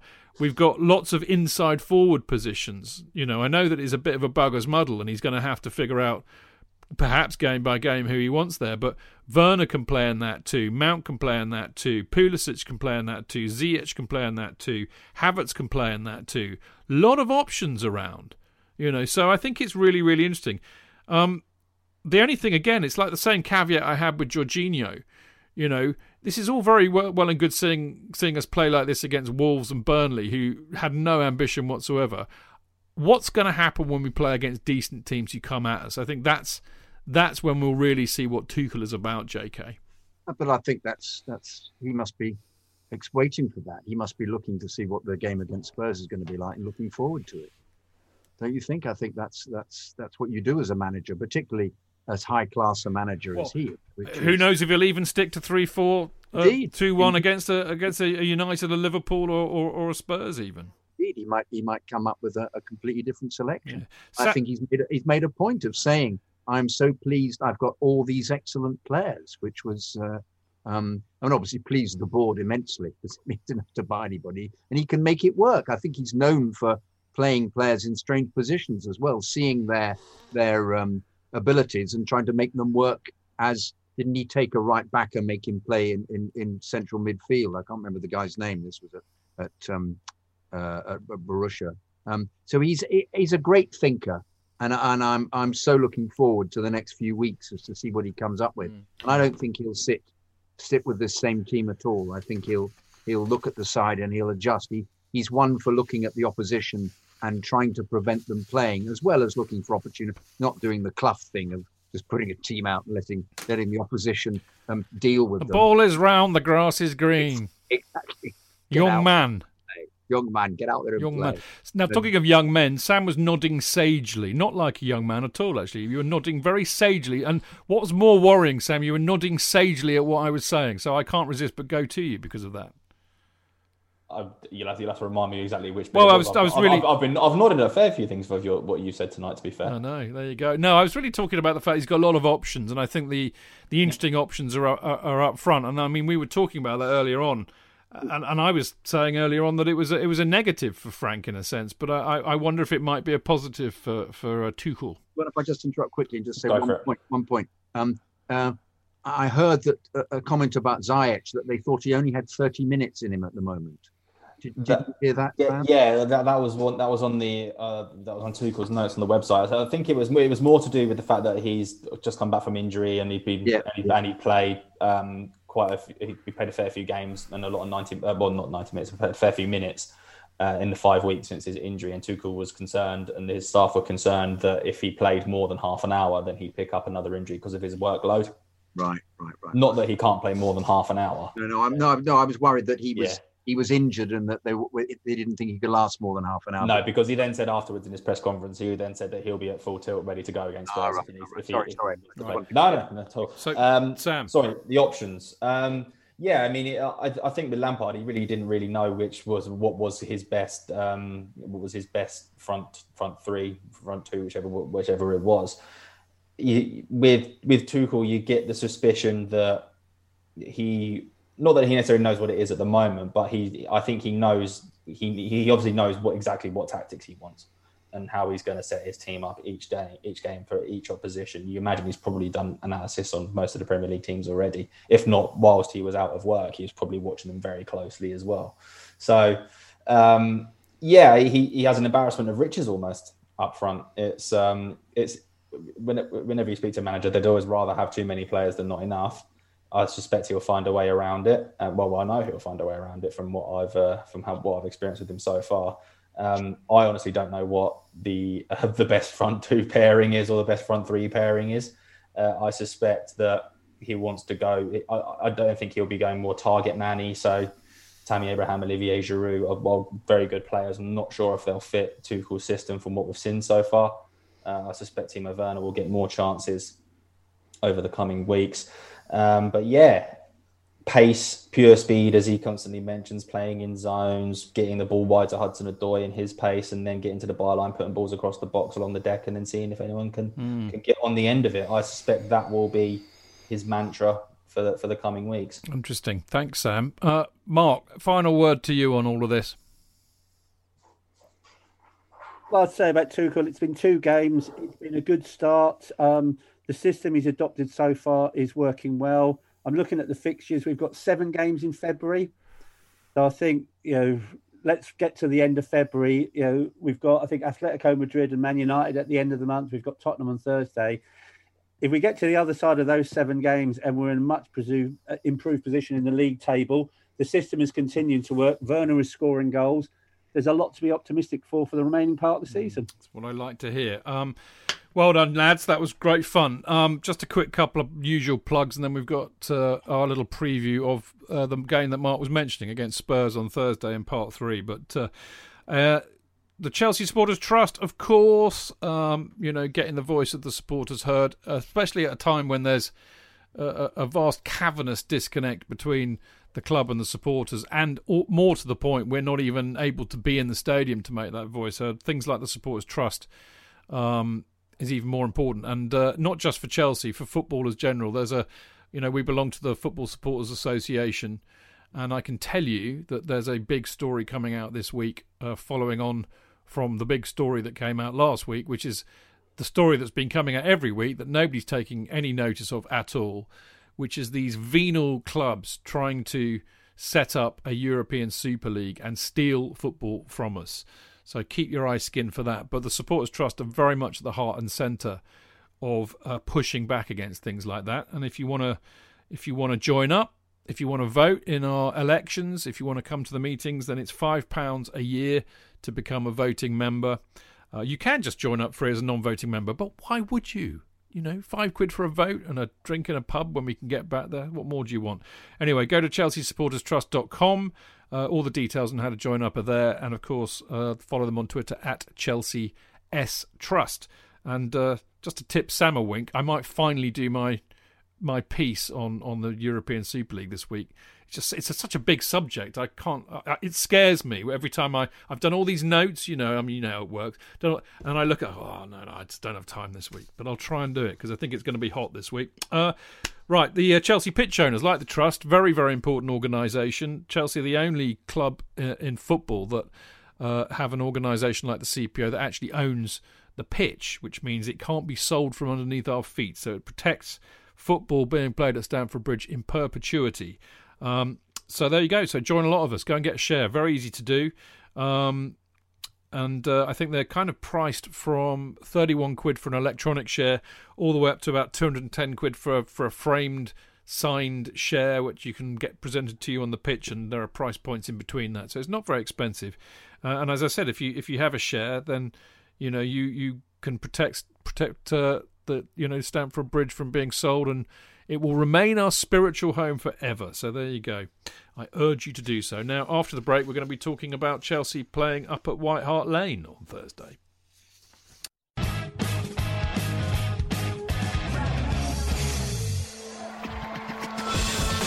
Real fans, real opinions. I'm Jason Cundy, and you're listening to the Chelsea Football Fancast. Proper Chelsea. Footballfancast.com.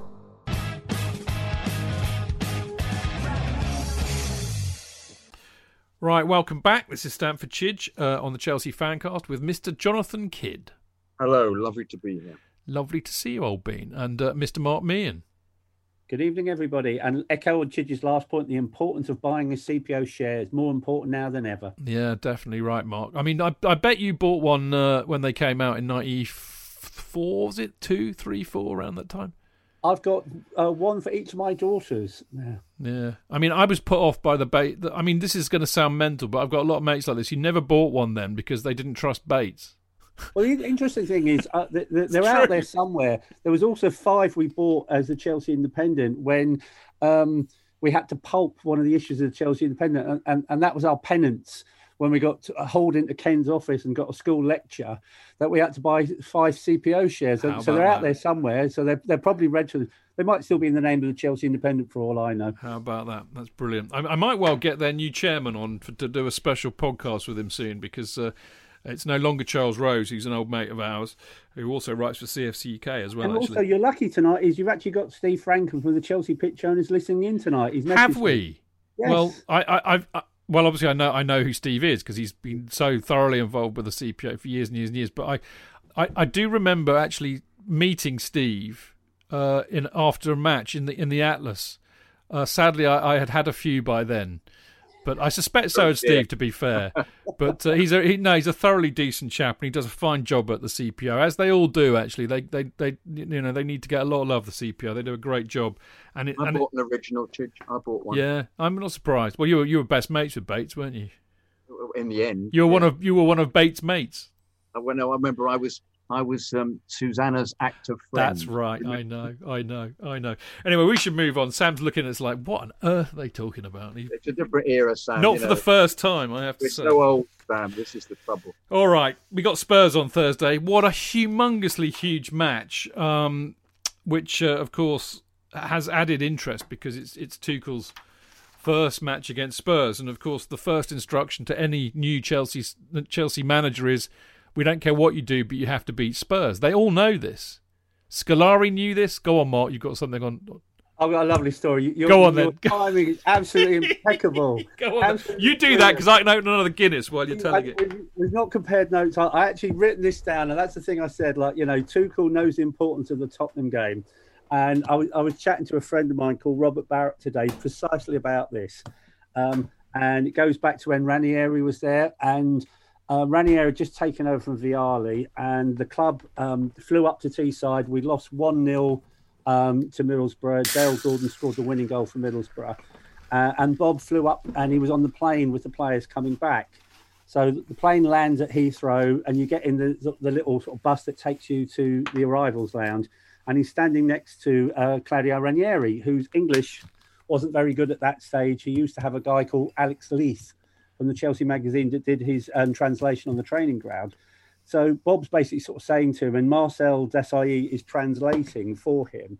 And he basically says, we might have lost to Middlesbrough a day. I don't care what you do, but you do not lose to Tottenham. And what happened next when we played Tottenham that season? Go on. We won 3-0 at the Lane. Brilliant. Absolutely brilliant. Well, I would settle for that. I'm sorry, I'm a bit distracted because I've opened a can of Guinness and it's frozen. And I didn't realise it was frozen. And it exploded. So I'm in a bit of trouble here. People, but I'm a pro. And yeah, that is a chef. He noticed. He knows that sounded messy, Chidge. You have no idea. What? Steve Franken has just messaged me. The chairman of CPO would love to come on the podcast. I know. Well, I've been talking to Jeanette about it, and I need to pull my finger out my rear end and sort it out. Steve is also welcome anytime he likes, by the way. That's absolutely for sure. CPO special. Yeah, why not? We've done them before. I remember we did a huge special, when the whole, carpet bagging was going on. Anyway, we digress. Let's go back to Spurs. I think the first thing we really need to kind of nail down is is really the team selection and the system, because we got no. I mean, we just don't know. We don't know if he'll stick with the 3-4-2-1. We don't know if Kante will come in for Jorginho. We don't know if Alonso will start. I mean, there's so many questions. I'm going to start talking to Sam about this one first, and then bring just make a little point which Sam might be able to answer as well, which is just if Kante plays in the double six, does that change the whole setup? Because that's what I was going to ask. Oh God, sorry. Don't. I'm not sure. Actually, I'm not sure. Jorginho is obviously he plays kind of almost side to side, doesn't he? And although to be fair to his credit, at the weekend he kind of played a little bit more further forward. But Kante is obviously far more energetic. I think he wanted to play him. What he said when he interviewed about Kante, he said he'd always wanted to have him at his side because he appreciated how brilliant he was. But I got the impression he was keen for him to be more defensive, to be playing in his more defensive set. Yes, that's exactly the impression that I got as well. I think he wants him to go back to how he played at Leicester and how he played in that first season after he joined Chelsea. I think how he's playing for France. I think he plays for France that way as well. Yeah. Yeah. So I would suspect that you wouldn't see Jorginho and Kante in the same team. So if Kante does come back, certainly be interested to see who he plays alongside him. But it would be very harsh to drop Kovacic on his last two games. I think he's played. I think he's been. He's looked a different player since Tuchel arrived. Yeah. Well, that's interesting, isn't it? Because I mean, Tuchel, as far as I remember, also said that Kante.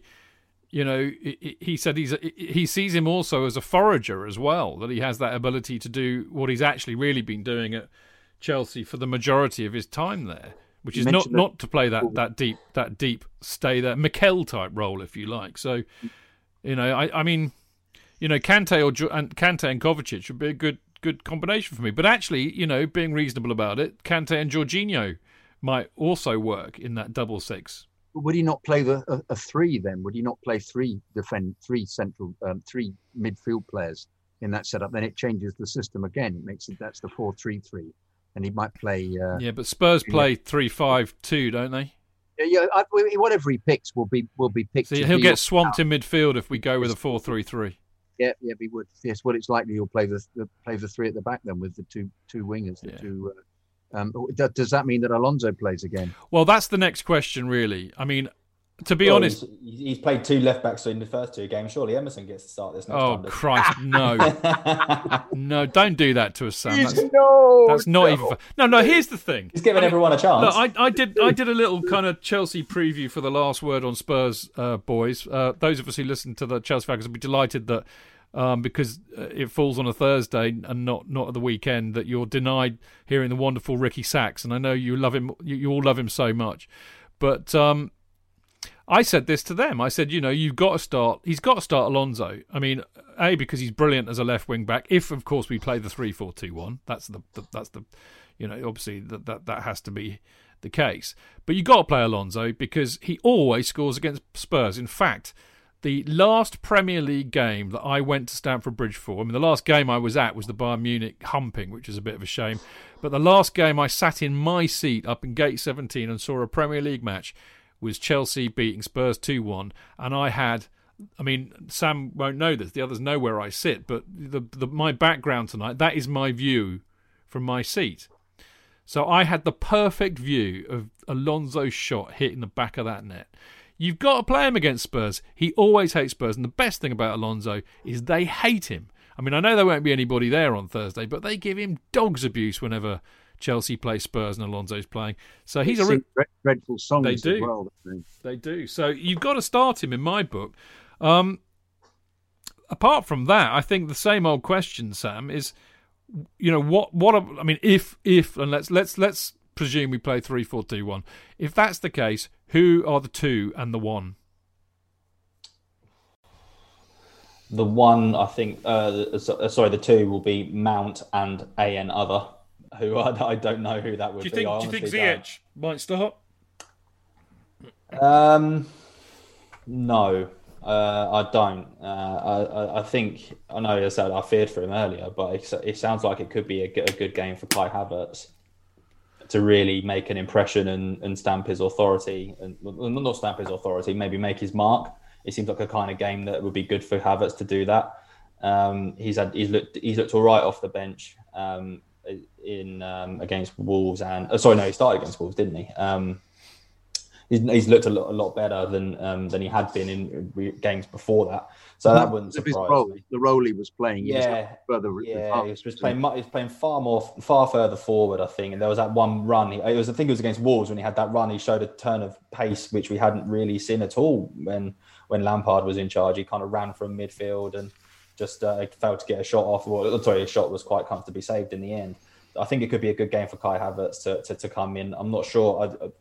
Tuchel was very non-committal about Ziyech. He was the way he was talking about, we're not sure of him with his workload and etc. etc. I think they might hold him back maybe another game, or at least I think he might be back on the bench actually for this weekend. I think Werner will start, and I can't see him changing formation, changing tactics or anything like that. I think he still will do the 3-4-2-1, whatever it is. I can't see him changing that because I think he's been thrilled with what it's done so far. There won't be any reason for him to change it. And the Spurs played 3 at the back against Brighton as well when yesterday they played and they were poor. Just to get that one out there as well. So I can't see him tinkering with the team too much. I think that back 5 will probably stay the same as well. I can't see any changes there. Do you know anything about why is he choosing Rudiger instead of Zuma? Is there a particular reason? Because Rudiger in this setup bizarrely doesn't look as he's good. Disaster prone. Zuma can't play as a right or left. Only in a 3. Reason, yeah, not good enough on the ball, JK. No, brilliant. Right. I think if Silva gets rested, I'd have Zuma in there like a shot. Right, yeah, that may be the case. But I mean, just to put my note about Silva is he's a bit like a kind of delicate uncle occasionally, but like you. Yeah, very bit like me. Yeah. He's a bit queenie. Yeah, he seems to go for the ball and he'll do a slide tackle or something, and then spends a little bit of a time getting up and creaking a little bit. You just see him and he's almost not using his and it's obviously there isn't an attack going on. The ball's down the other end and he's done his bit, but he's a very classy player, Silva, and but I think needs to be possibly stuck in cotton wool from time to time. Yeah. I think, Interesting that he got the start against Wolves and Burnley, and he may. Well, I suppose it's organising his energy, isn't it? It's he has that ability to just ghost into position and not use a great deal of energy. You just think, well, no, he's actually he's got there. He's a bit. It's that ability that top players have got to actually just do something really simple to get you out of trouble. And he seems to absolutely be in the right place for headers as well. He's a very impressive player, and he obviously huge experience, and obviously knows Tuchel immensely well, and is a great conduit for getting instructions to the players as a consequence. It's perversely we've ended up with I know Frank got him and it was a coup, but it's even more of a coup now that we've got. Well, we definitely need him against Spurs. It's going to be interesting to see if his legs hold up with that. Mark, I've got a theory here. You're going to like this. You might not like it, but in true, what's his name? Oh God, I'm having a brain fart. It's trouble with age. Daniels. You might like it. Not a lot, but you might like it. Giroud starts as the 1. I'll tell you for why. Mount and Havertz, or Mount and Werner in the 2, because again you've got Giroud hates Spurs. He's an ex-Arsenal player. These things are important to me, these kind of weird, undefinable, no football logic whatsoeverness. Like your style. But no. However, yes. However, I had gone for an A and other when I put the team out, but obviously, as I said earlier, I thought Werner would play. I'd went for 3-4-2-1. I didn't think he'd change it that dramatically. Alonso has to play. It's Tottenham. So I think it'd be pretty much the same team, except Kante for Jorginho. And I'd agree with Sam. I think there's a role for Havertz. So Havertz and Mount. And I had the A and other up front. And I'm thinking, well, who would he start with? He's done Giroud and Tammy in the first 2 games, but made changes. So I'd gone for Werner rather than A and other. And also, we've got a lot of games coming up. We've got Sheffield United on Sunday, and we've got Barnsley next Thursday as well. So I think he'll keep the team pretty much with 1 or 2 changes, but change it again at the weekend and change it again for the Cup, where he'll make more changes then. Okay. At least you're being very specific, Mark. Yeah. As opposed to Chidge on Friday, who came up with 16 players, if you remember. No, that is absolutely slanderous, you son of a... If you'd have read the script, you see, this is the thing, I know you don't ever read all this bloody hard work I put into every week. You never read it. I love it. Because if you'd have read it, you would have seen that my selections, the ones that were in bold, were the ones that I had selected. The ones that were not in bold. Them all at once, though. I can't help it if you can't deal with it. Anyway, right, deal with this. This is important. You're going to ask me who I think's going to play? I thought we already had. No. Okay, sorry. Go on then. No, it's all right. I pass. No, it's okay. We're waiting. I love that. All right. Every time. Mendy. Yeah. Who else? Now, can I just say, I think the Reece James is a conundrum, because I thought Reece came on and was excellent instead of Adoy. And play Adoy on the left, but then you've got to play Alonso. Yeah, but then what happens there? You got to play Alonso. But yeah, no, I think he'll start with Dave again, because I just think it worked so well. Dave's much better as a centre back. As a centre back, absolutely, he'll be there. And Adoy, so I think it'll be the same back. But I don't know why I'm bothering. Really, it'll be much the same side. I don't know why we're saying it. Yeah. Except it'll be Werner and I think Pulisic and who else? Yeah, Havertz will be the other one. So Mount won't start then. And, Mount will. Of course, Mount will start. You just said. No, I did not. I still had 9 players. I hadn't mentioned Conte. You're going to choose all of them, like me, JK. Yeah, just in case. Yeah, 15. Yeah. All right. Listen, I happen to think that the top 4 is very, very achievable. This is a very, very weird season. Not least Spurs losing to Brighton 1-0. Leicester losing to Leeds. I mean, nobody apart from Man City is really grabbing the bull by the horns at the moment, and I think this is going to continue. I definitely think there's something kind of weird and COVID related to do with all of this. But right now we sit in 7th position. We've played a game more than Tottenham, who have played 20 games, and they're in 6th. We're on the same number of points as Tottenham. If we beat Tottenham on Thursday, we will go into 6th. Obviously, there are lots of games beforehand, and we may be lower by the time we get round there because there are games all week. But the reality is that we are only 6 points off 4th place at the moment. That's 2 wins, and the way that it's going at the moment, nobody's grabbing the bull by the horns, as I said. And I think that we are more than capable. Now we've got solid at the back again.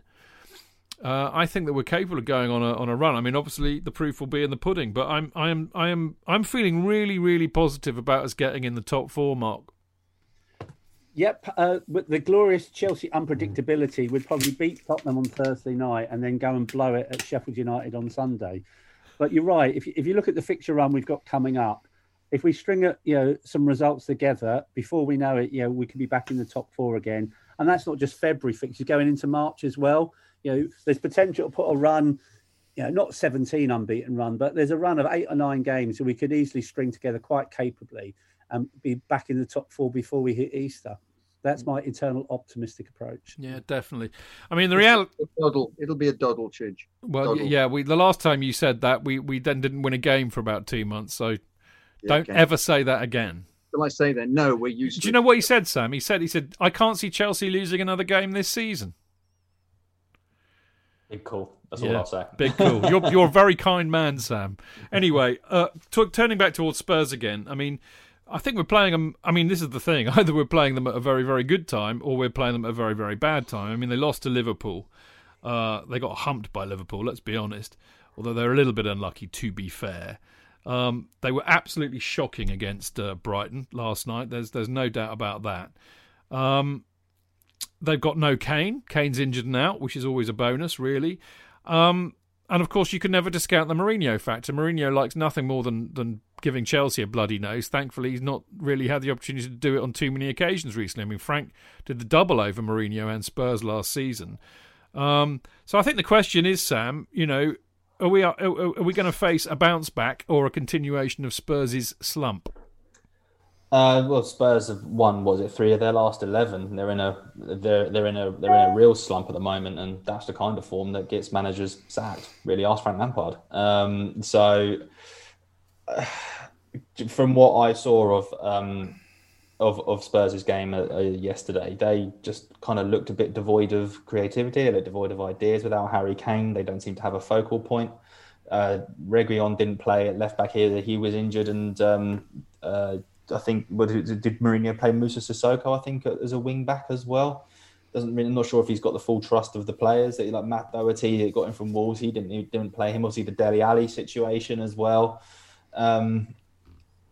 Something doesn't seem right at the moment at Spurs. It wasn't that long ago when we were talking about them as being title challengers, and then they've kind of fallen off the wagon in a right old way. They're there for the taking for me on Thursday, and I think Tuchel probably knows that, and I think he's gonna. We know that. I'm certain he'll have studied them fastidiously, and we'll set them up to try and. No, he's not going to go there and try and take a point. He's going to go there to try and beat them, and I think for him personally, to make a statement about his Chelsea reign, going there, beating Spurs, getting one over the big rivals, I think he's going to drive them on. And yeah, I expect some sort of response from Spurs. Don't get me wrong, because they can't play as bad as they did against Brighton. But if I was a Chelsea fan, I'd be going into the game quite confident. Well, I wouldn't go that far, but it is Spurs. Well, I think Kane missing is an enormous big plus, because he's so excellent with Son. I mean, they're just.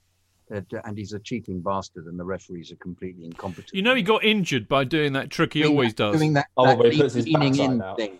I'm so poetic justice. But the referees missed that. It's the most elementary thing from a refereeing point of view. The first thing I was ever taught when I passed my referees exams was if the player looks at the other player and then moves forwards and has got a tentative look at the ball or not at all, it's going to be a foul because he's backing into him or he's pushing him.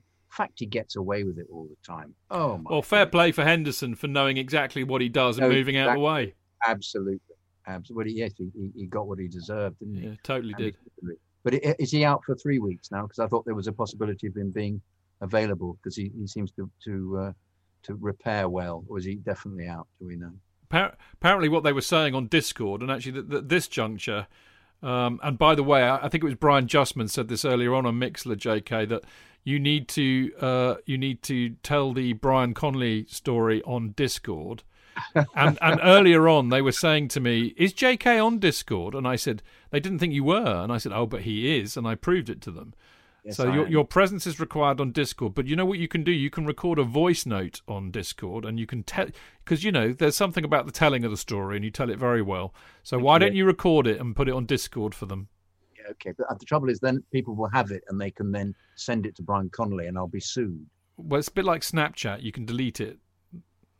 No, it won't work. It won't work. Yeah, no. Yeah. I mean, he can't tell it because he'll be sued. There you go. That's the end of the Brian Connolly story. You missed it because it was before we went to air. Sorry, people. Mark, Sam's confident, and maybe it's probably because Sam's not a Chelsea fan like us, so he hasn't had to see the roller coaster of our emotions for the last God knows how many years. How are you feeling about it, mate? It's Tottenham. Simple as that. New manager, irrespective of obviously how Frank went and how supporters feel. And obviously, with last Monday's show, people are still raw about Frank's departure.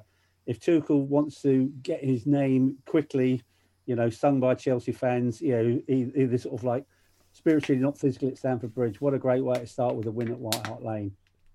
He can cement his reputation early doors by beating them on Thursday night. With Jose, I won't past anything on Jose, and Harry Kane rocks up on Thursday night and plays. You just never know with him.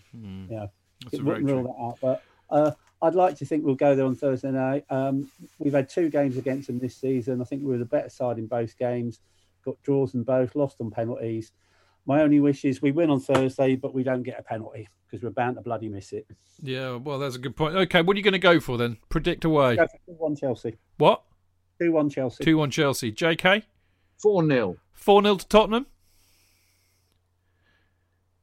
That is such a look of contempt. 4-0 Chelsea, obviously. Duh. Okay, I'm going to go 2-1 actually, or 2-0. I might go 2-0. I'm liking our solidity. I mean, we've done very well. I mean, we drew obviously in that weird game earlier in the season when neither of them wanted to lose. And of course, we needed the draw then. We needed not to concede goals, so I think there was mitigation for that. Brilliant 2-1 win last year when he decided to go 3-5-2. If you remember, Alonso played, scored a blinding goal. And we beat them tactically, absolutely, in that brilliant win against them up at White Hart Lane last season. And we beat them 2-0 even under Sarri. We also lost 3-1 to them under Sarri up there, but we won't talk about that. So I'm going 2-0, Mark's going 2-1, JK's going 4-0. God. Sam? I'm going to copy the host here, 2-0. 2-0. All right, there you go. Well, let's hope they do it. I mean, obviously, our joy will overflow if, in fact, Chelsea pull that off, because there is nothing more fun than beating Tottenham. And, of course, we've all been privileged to see us do it so many times in the past. Now, you're coughing, but remember, I got the Man City United game right. Sheffield United the other day, 5-0. Got that one right. You know what? I thought I was going to get away without talking about that because I forgot to script it, as you keenly observed, JK. But as you know, we have a Prem Predictions League, which is a lot of fun, apart from me this week, and I only got 4 points because that's just shocking. But the week before, it has to be said that the man who hitherto has spent the entire season with minus points, which is almost impossible to do, i.e. Jonathan Kidd, had an absolute stonker. Such a stonker that actually Jonathan got more points. He was our... Because, you know, I normally do who's the leader, who's the performer of the week. Yeah, Jonathan was our performer of the week. He got 167 points, including 80 points for predicting that City would wallop West Brom 5-0. And you also got another spot on. I think you got the Palace game, Palace Wolves. Yeah, 167 points. You would have, you know, in golfing terms, you were the clubhouse leader that day, mate. You never know. I might get the odd, score right. You never know. 4-0. I just think that, if we play with the same energy and they're as bad as they have been, we might end up scoring 4 goals. Well, you never know. Well, I mean, you're no longer bottom of the table, mate. You're now 30th. Out of 32. Good to know, thank you. But Chev and Harry have only joined in the last couple of weeks, to be fair. That's cruel, Chidge. I know, cruel. Very cruel. I'm currently, out of us lot, I mean, Joe Mingola is still at the top, bless his heart, he's brilliant. Josh Wadsworth is second, Chris Thomas is third, Ash Pinto fourth, Yarrick fifth, Claire sixth, Supreeth seventh. I could go on, but I won't. Out of our lot, our little mini league within the league, Martin's still the best Chelsea fancast. He's in 11th place. Then dear old Marco, he's on 14th. And then there's a Chelsea fancast sandwich, headed by me. I'm in 19th place. Mark is in 20th, a mere 13 points behind me. And Dane Whittle, who goes up and down like a yo-yo. Dane has had more spot-ons than almost he's had well, not actually, there's a lot more than he does very well in spot-ons, but I think he gets as many wrong as he gets right because he's up and down like a yo-yo. But it's Mark, me at 19, Mark at 20th, Dane at 21st, Tony Glover 26th, and you JK 30th. But I have to say, well done. I enjoyed seeing you do so well. Oh, more than I just thought it was lovely. I almost wept. I was so delighted. Well, I actually spent about a minute on it rather than the 5 seconds I normally do. Did you? Okay. Yeah. That's usually a recipe for my downfall, spending too much time on it. But there we go. Anyway, enough of all of that. Now, we're going to say goodbye in a minute, but before we do that, Mark has a very special and important announcement to make. Thank you He's very taking much. over the Chelsea fancast. No. I'm retiring. Tomorrow the fancast. Yeah, today the fancast, tomorrow the world. Yeah. Listeners, if you're in and around social media around lunchtime tomorrow, there'll be a big announcement to look out for. If you see it, like it, retweet it, send it to your friends, plug it any way you can. Chelsea Supporters Trust, with the full support of Chelsea Football Club, will be holding the second big Stamford Bridge sleep out on Saturday, I think the 27th of March, if I've got my date right. Or was it the 23rd of March? The last Saturday in March when we're not playing. The event will raise vital funds for our next door neighbours at Stamford Bridge, the Oswald Stoll Foundation. who, if you don't know, provide homes and support for former veterans. They support 500 vulnerable veterans and their dependents each year. And, listeners, over 13 years of wars in places like Iraq and Afghanistan, many of today's veterans suffer from mental health issues, which Chidge is talking about in this month's CFCK issue. And Stoll supports these people with their problems, that often only emerge years later, and they can find themselves unemployed, they find themselves homeless, and living on their own. They're often reluctant to seek support, seek help. When they're in the services, they're trained to be resilient and stand on their own 2 feet. Stoll is the only organisation of this scale providing homes and support for veterans in London. So they do an absolutely fantastic job, and they're next to our spiritual home, Stamford Bridge. The event this year, though, is going to be different because of the government lockdown restrictions. We'd planned for the big Stamford Bridge sleep out to be at Stamford Bridge. Will this year be a fully virtual sleep out? So what it means is anybody, anywhere, at any time, depending on your time zone, can take part. To take part, you can sleep in a location of your choosing. You can sleep on your front room floor, your kitchen floor, your garden, your garage, the shed. Obviously, not that one this year. That's all there is to it. Any Chelsea fan can take part. You'd be most welcome for anyone who wants to get involved and do your bit to raise money for a brilliant organisation that is Stoll Veterans. All the money raised on the night will go to this wonderful homeless and support charity. And tomorrow, around lunchtime, the Chelsea Supporters Trust will be launching the big Stamford Bridge virtual sleep out. So if you're listening tonight, tell your friends, watch out for their online announcement, how to take part, and the details about how to raise money. There'll be a Just Giving, Virgin Giving sort of link page. There'll also be a frequently asked questions on the Chelsea Supporters Trust and the Stoll website, explaining how it all works, because don't ask me, I'm an idiot when it comes to technology. But last year we raised £27,000, and we'd like to go even better this year and raise at least £30,000. If you've got any questions, obviously look out for the website or contact the Chelsea Supporters Trust at events@chelseasupporterstrust.com.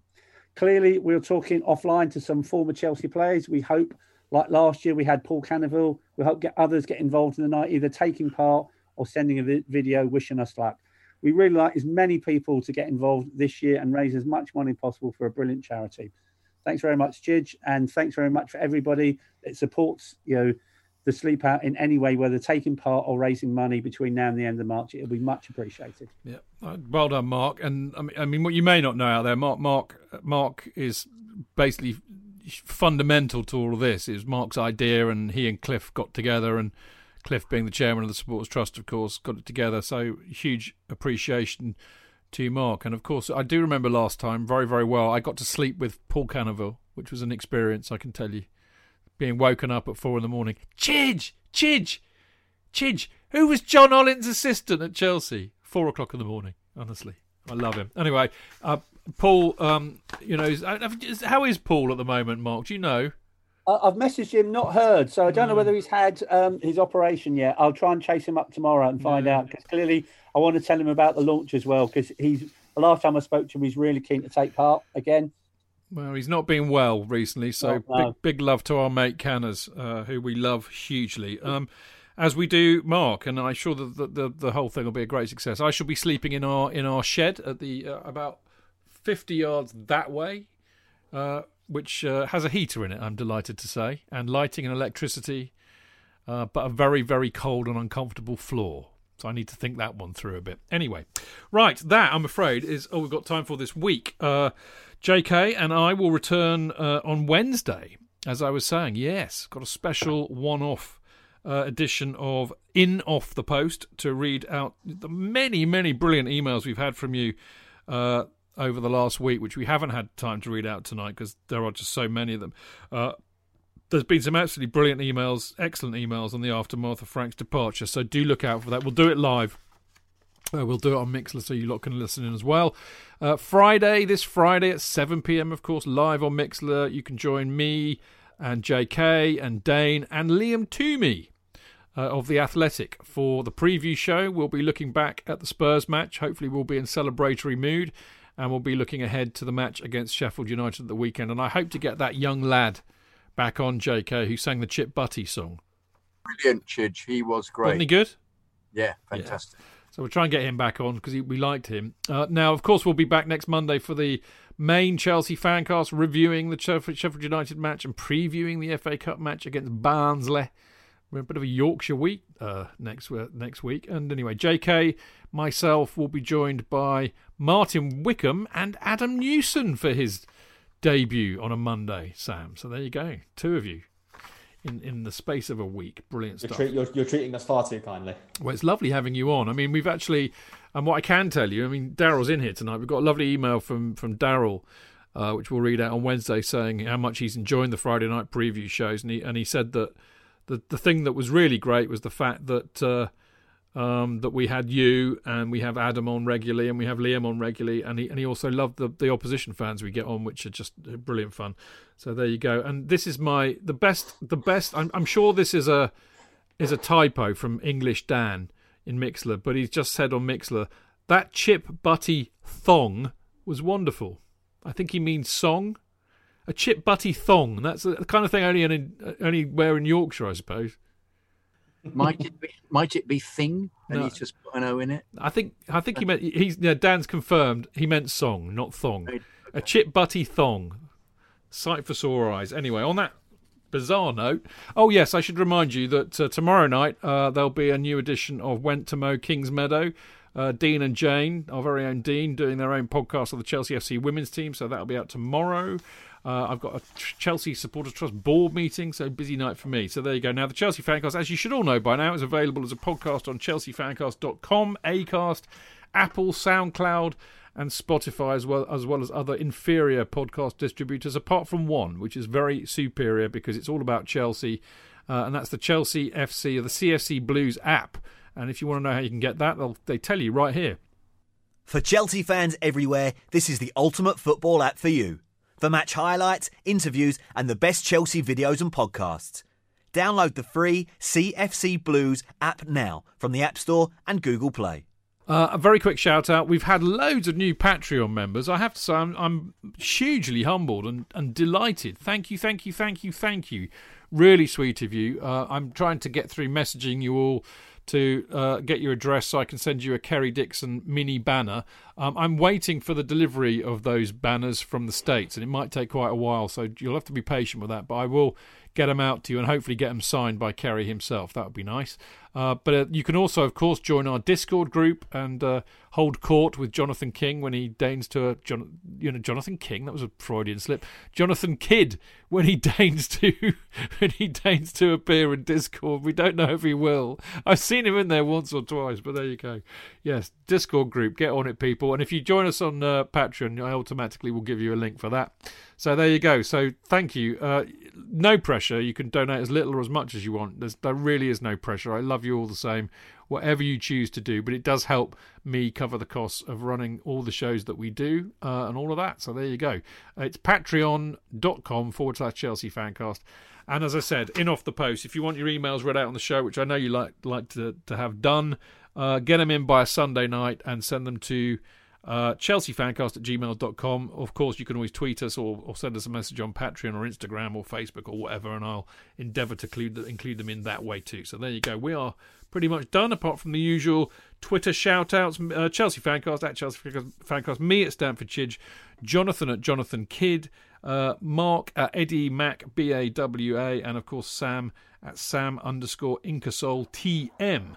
And don't forget to read all the wonderful stuff that Sam and Adam put out every week on football.london. They do a fine job, and there's some really good cracking articles. And sometimes a shit one comes out on a weekend that I write, which they very patiently put up. But no, they're well worth checking out and having a look at what they do. It's a really, really good source of news for Chelsea. So there you go.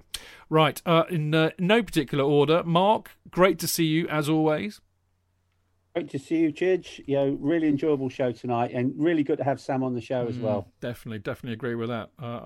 Well, I echo that, Sam. What a wonderful debut. As I said, it really is what do you think of doing the longer show? It's a bit different than the Friday show.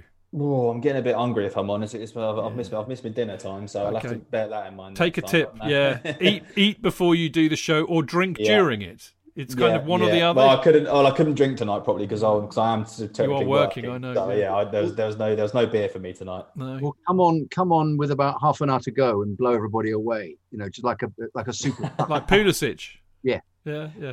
Sam, it's been thanks for having me on. I mean, this is as much as an education for me as it is just to sit around and talk football for 2 hours, because I've only been covering Chelsea for a month now, so this is really good education for me to get to know the club better. So I really appreciate you guys having me on. That's an absolute pleasure, mate. Look up Robert Fleck. No, don't. Dare I? Yeah. Look, certain similarities the way Werner's playing at the moment. That's very harsh. Anyway, Sam, it's been brilliant having you on. We love having your insight, so it works both ways. So thank you. Thank you so much, mate. And as for you reprobate, lovely to see you as always. Lovely to be on. Thank you very much. Great to be here. Lovely. Sam and Mark have excelled themselves. Brilliant. Yeah, but you and me on Wednesday, we'll lower the tone, won't we? Yeah, absolutely. I'll tell the Brian Connolly story. Oh, no. maybe not. Right, on that controversial point, thank you, everybody, particularly the people in Mixler, for listening. I do love seeing you all in there. Sorry, I'm rubbish at multitasking and typing back and stuff, but it's great to see so many of you in there as always. So thank you for listening. See you next week. Until then, keep it blue, keep it carefree, and keep it Chelsea. Up the Chelsea!